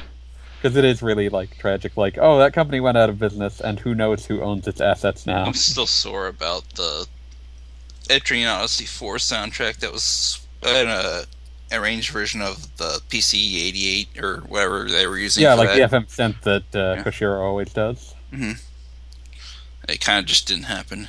There was no word on it not happening. It just didn't happen. People It forgot just about failed it. to materialize. Oh. That's terrible. Koshiro always loves doing those in FM synth because that's just how he rolls. But I hope they at least do it for 5. That'd be cool. It's nice that we're finally getting information on 5. That'll be That'll be interesting. That'll That'll probably be be the last 3DS one that'll be made. I think they already said it's the last 3DS one. But... And then it'll migrate onto phones and become a Gachapon game. You shut your mouth, sir. Etrian Odyssey Record Keeper. Etrian Odyssey, all the bravest. The Record Keeper is actually good, apparently. Like, Record Keeper has an actual game to it, unlike all the bravest, which is a rubbing your screen simulator. It's like, let's make a concept and try to make money off of it. Yeah. And then totally ruin it.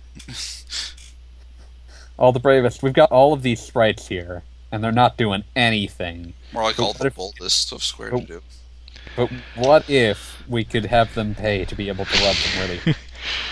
We have all these sprites, and they're not making us nearly enough money. These sprites aren't doing jack. Get ready for Final Fantasy. Like, do we have a Mobius Final Fantasy English release date? Is that even happening? I think it will happen. It's just there's nothing yet. Yeah, I'm just kind of surprised. I always assume that it's been announced, and then like look it up, and it's like, no, it still hasn't been announced. Isn't there also like another Final Fantasy game for the mobile? There's Type 0 something or other. Agito? It's not Agito precisely, although there is Agito as well. But Final Fantasy Agito is shut down. I think it underperformed. But there's like Type 0 chapters or whatever. Let's see. Yeah, Type 0 Online. Let's see. Japanese and Western journalists were positive at its release. In August 2015, it was announced the game could not continue in its current form and would be replaced by a new version. Planned versions for the Vita and Windows devices were scrapped, along with an announced localization. Its successor is an online multiplayer game, Final Fantasy Type 0 Online. I think there's even one more different to that. It was made more like an anime version, and then Mobius is like the realistic one. Oh man! Oh, they did the Tales of Hearts thing. Is what you're saying? No, it's not that. It's just is it Brave Exvius? I have no idea what Brave Exvius is.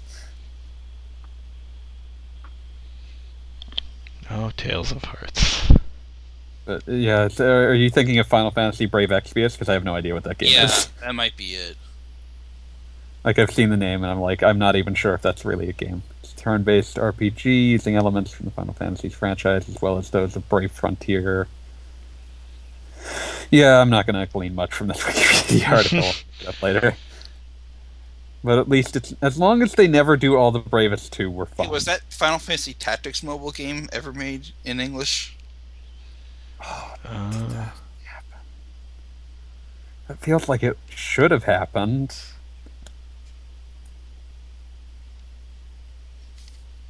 That was like nearly a year ago, too. I feel like I... Oh, are you thinking of the play deck thing that was the Kickstarter? No. Or are you thinking of an actual Final Fantasy Tactics? An actual tactics game. Okay, then... Yeah, I was thinking of the thing where like they made a Kickstarter with a big ballyhoo of, oh, Yasumi Matsuno is working on it, and then it's like, oh, we're making a PvP, like, MOBA game. It's basically that. And it's like, oh, thanks, guys. And then, like, basically they just announced, we're going into liquidation and no video game will be coming out. Oh, so that's what happened. But, yeah, like, that was one of those things where I could kind of see it coming because, like, when it first happened, like, people translating Yasumi Matsuno's, like, Twitter were like, oh, yeah, I did some concept work for this, and that's my involvement. And it was like, oh, they're misrepresenting that, and we're already in trouble. I'm still anxious about what the Capcom's going to do with Breath of Fire 6. It's like, it's probably going to suck, but I still want to see it in English, just to know that Capcom hasn't forgotten about it. Try it, but I don't remember. I mean, they are going to bring it to PC, so there's at least hope on that front. There has to be some sort of meat on those bones. I heard it's not that bad, actually. It's probably fine for what it is. It's like I wanted a Dragon Quarter 2. Yeah. Or Dragon Quarter. That was a good choice. It's got some nice art. Dragon Quarter. But yeah, 6 is probably fine for what it is. It's just not what people who wanted Breath of Fire 6 wanted. Yeah. That's one of those things where, like, tying back to, like, one of our first questions, where, like, the name did the opposite. It damaged the name rather than anything. It wasn't Dragon Quarter 2. Wouldn't that be Dragon Half? What wasn't Dragon Quarter 2? Breath of Fire 6. Oh, yeah. Breath of Fire Dragon Quarter 2 it's not the game is I called Dead wanted, Rising. but it might still be fun. Maybe. Yeah. Breath of Fire Dragon Quarter 2 is called Dead Rising. They share a remarkable amount of staff, which is to say they share any at all. And basically are both built around the scenario overlay system. It's very strange. The one's more survival horror, and the other one's more just kill everything and try not to die. Yeah. And ironically, the one that's more survival horror is Breath of Fire. You have to be worrying about your ink ribbons, aka, in actuality, they're like save tokens, but... I almost beat my first run of that game, but I got to the point. Impressive. Yeah, I got to the part where I had to fight my rival, and I got to like 2 other bosses, maybe 2 or 3 other bosses after that, and I had to just give up at that point because I couldn't carry on. Scenario but I was able to beat it the second time through. That's really impressive. Like, you're not because I had a really good sword. I remember being like confused as to like, okay, what is party XP and how do I do this? Yeah, I just hoarded all my party XP. Yeah, like hoarding your party XP is, I think, how the game wants you to play it. Like, you hoard it for the next playthrough, and then like you spend it all, and then you hoard it until the next playthrough. But you'll get further because you had all that party XP to start with. And then, of course, you try for better dragon rankings. It's a very unique, strange little game. It was too beautiful and too crazy for this world. Yeah. Too weird to live, too rare to die. Kirsty Wall! I played it when it was new. I didn't know anyone else that did at the time. Yeah, I didn't either. I played it. Yeah, take that. Now I'm remembering that time you tweeted angrily at Shane Bettenhausen about his review of it. Oh my god, that's right. And he actually responded. I had to actually transcribe it because neither, like, you hadn't read it and he didn't remember how he'd reviewed it. Yeah, he's still totally wrong. Totally. All right, let's wrap up this rambling mess of a show. It's a fruit roll up. Oh, what the heck? Sorry, scrolling through Twitter and someone had a video of from Panzer Dragoon Saga. Random but awesome. I've been working on PS2 emulation. I haven't even sat down and worked out Saturn emulation. The one game I got to play for my Saturn emulator was probably Shining in the Holy Ark. Yeah. Like playing. I think Shining Force 3 might work too. It does. Good. But playing anything on PS2 emulation is okay. Go to the PCSX2 wiki and read down the list of various speed hacks you might attempt on it. Well, Shining Force 3 works, and Dark Savior probably works. Oh man, Dark Savior! Dark Savior's so weird that I have to try it. And Legend of Oasis too. Oh, Legend of Oasis! I want that. I want Panzer Dragoon Saga, and I'll basically be a happy man. Because I could play one on Orta. Yeah, Panzer Dragoon Orta is much cheaper than I expected and works on the 360. So you can also have the experience of playing Panzer Dragoon emulated for the Xbox on Panzer Dragoon Orta, emulated on your 360 to play Panzer Dragoon Orta. And then I'm looking forward to when Xbox Originals becomes a thing for Xbox One, and then I can play emulating. Oh, sweet! I can triple emulation Orta on my Xbox One, which is emulating the meta 360 emulation of the original Xbox. That's gotta happen now. Someone's really gotta make want- that happen. That's a dangerous idea. Yeah, but first, if they're gonna do some Sega games, I need me some Resonance of Fate. Oh, and here I thought you were going to say Gun Valkyrie.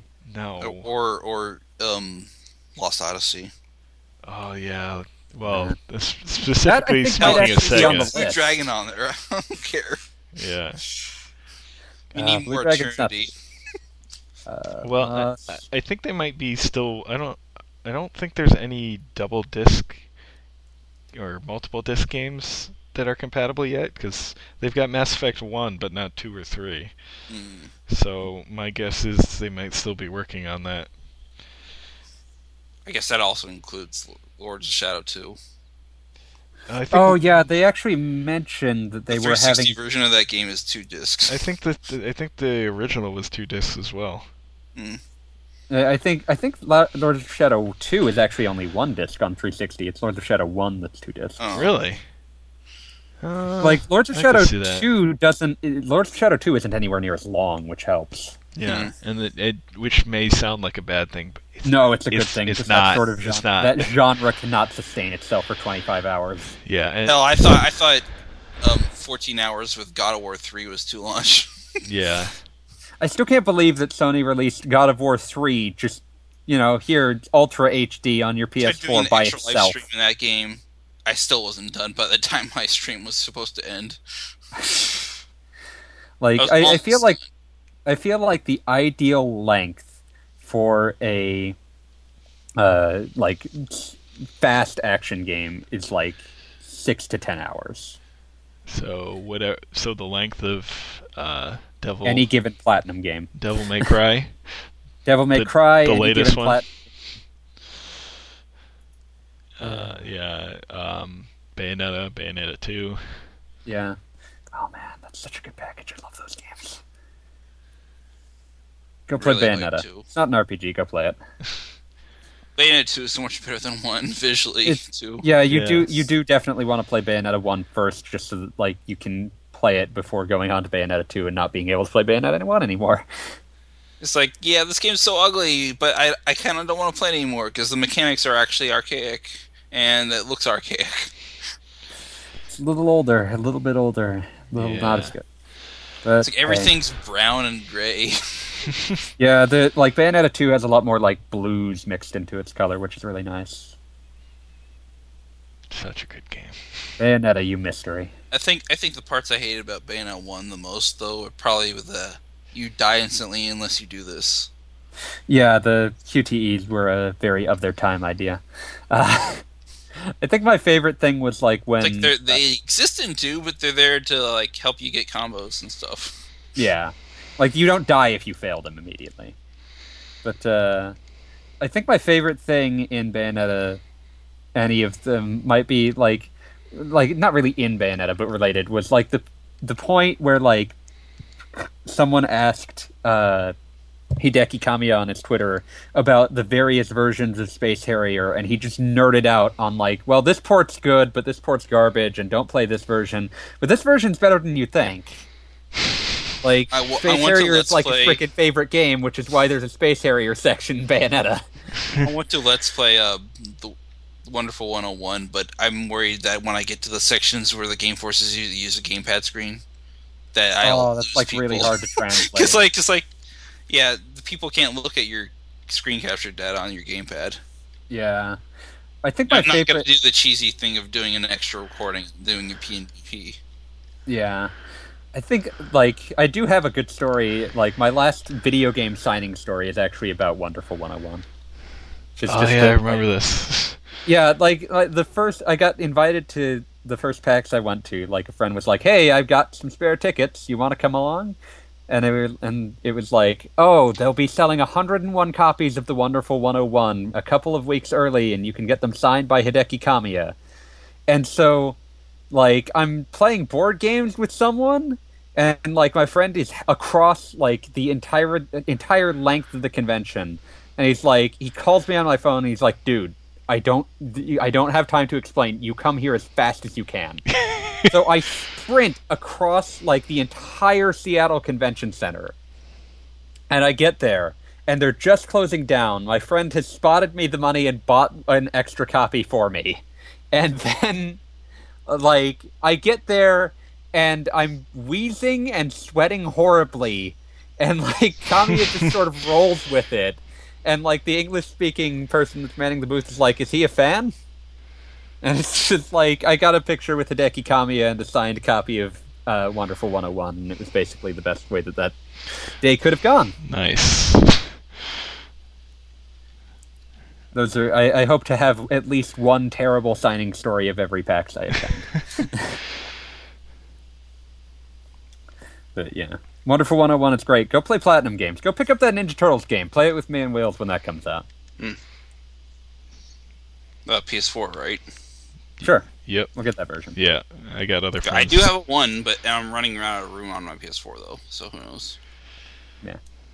I don't. Whatever people get it for, we'll play it all together. It's Turtles. Delete anything. It Delete doesn't matter. I'm currently playing. Now I'm thinking back to the question about preserving old games, and I'm remembering that awful 3D remake of Turtles in Time that got delisted from Xbox Live I Arcade. still have it on my 360.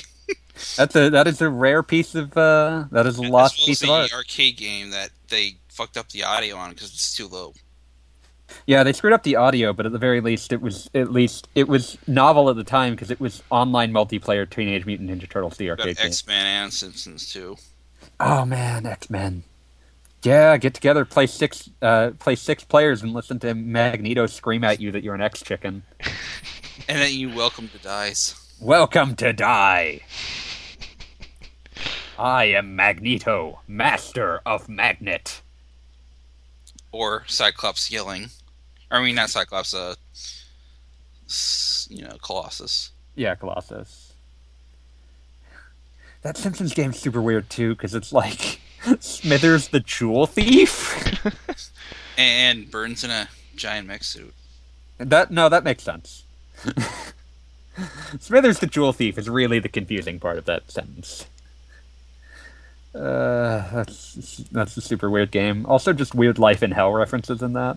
Like, it was made by people that put a surprising amount of care into the Matt Groening oeuvre.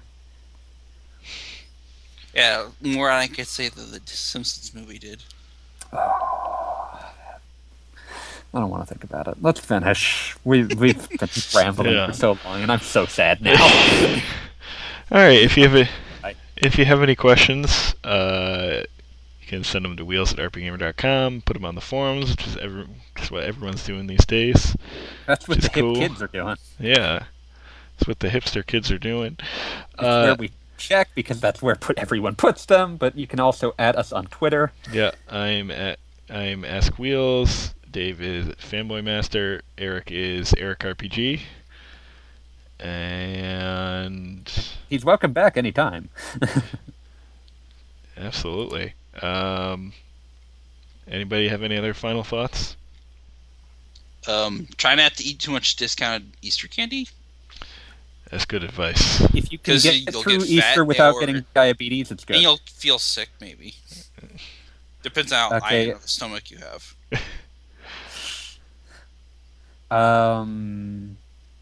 Michelangelo is a party dude. Teenage Mutant Ninja Turtles.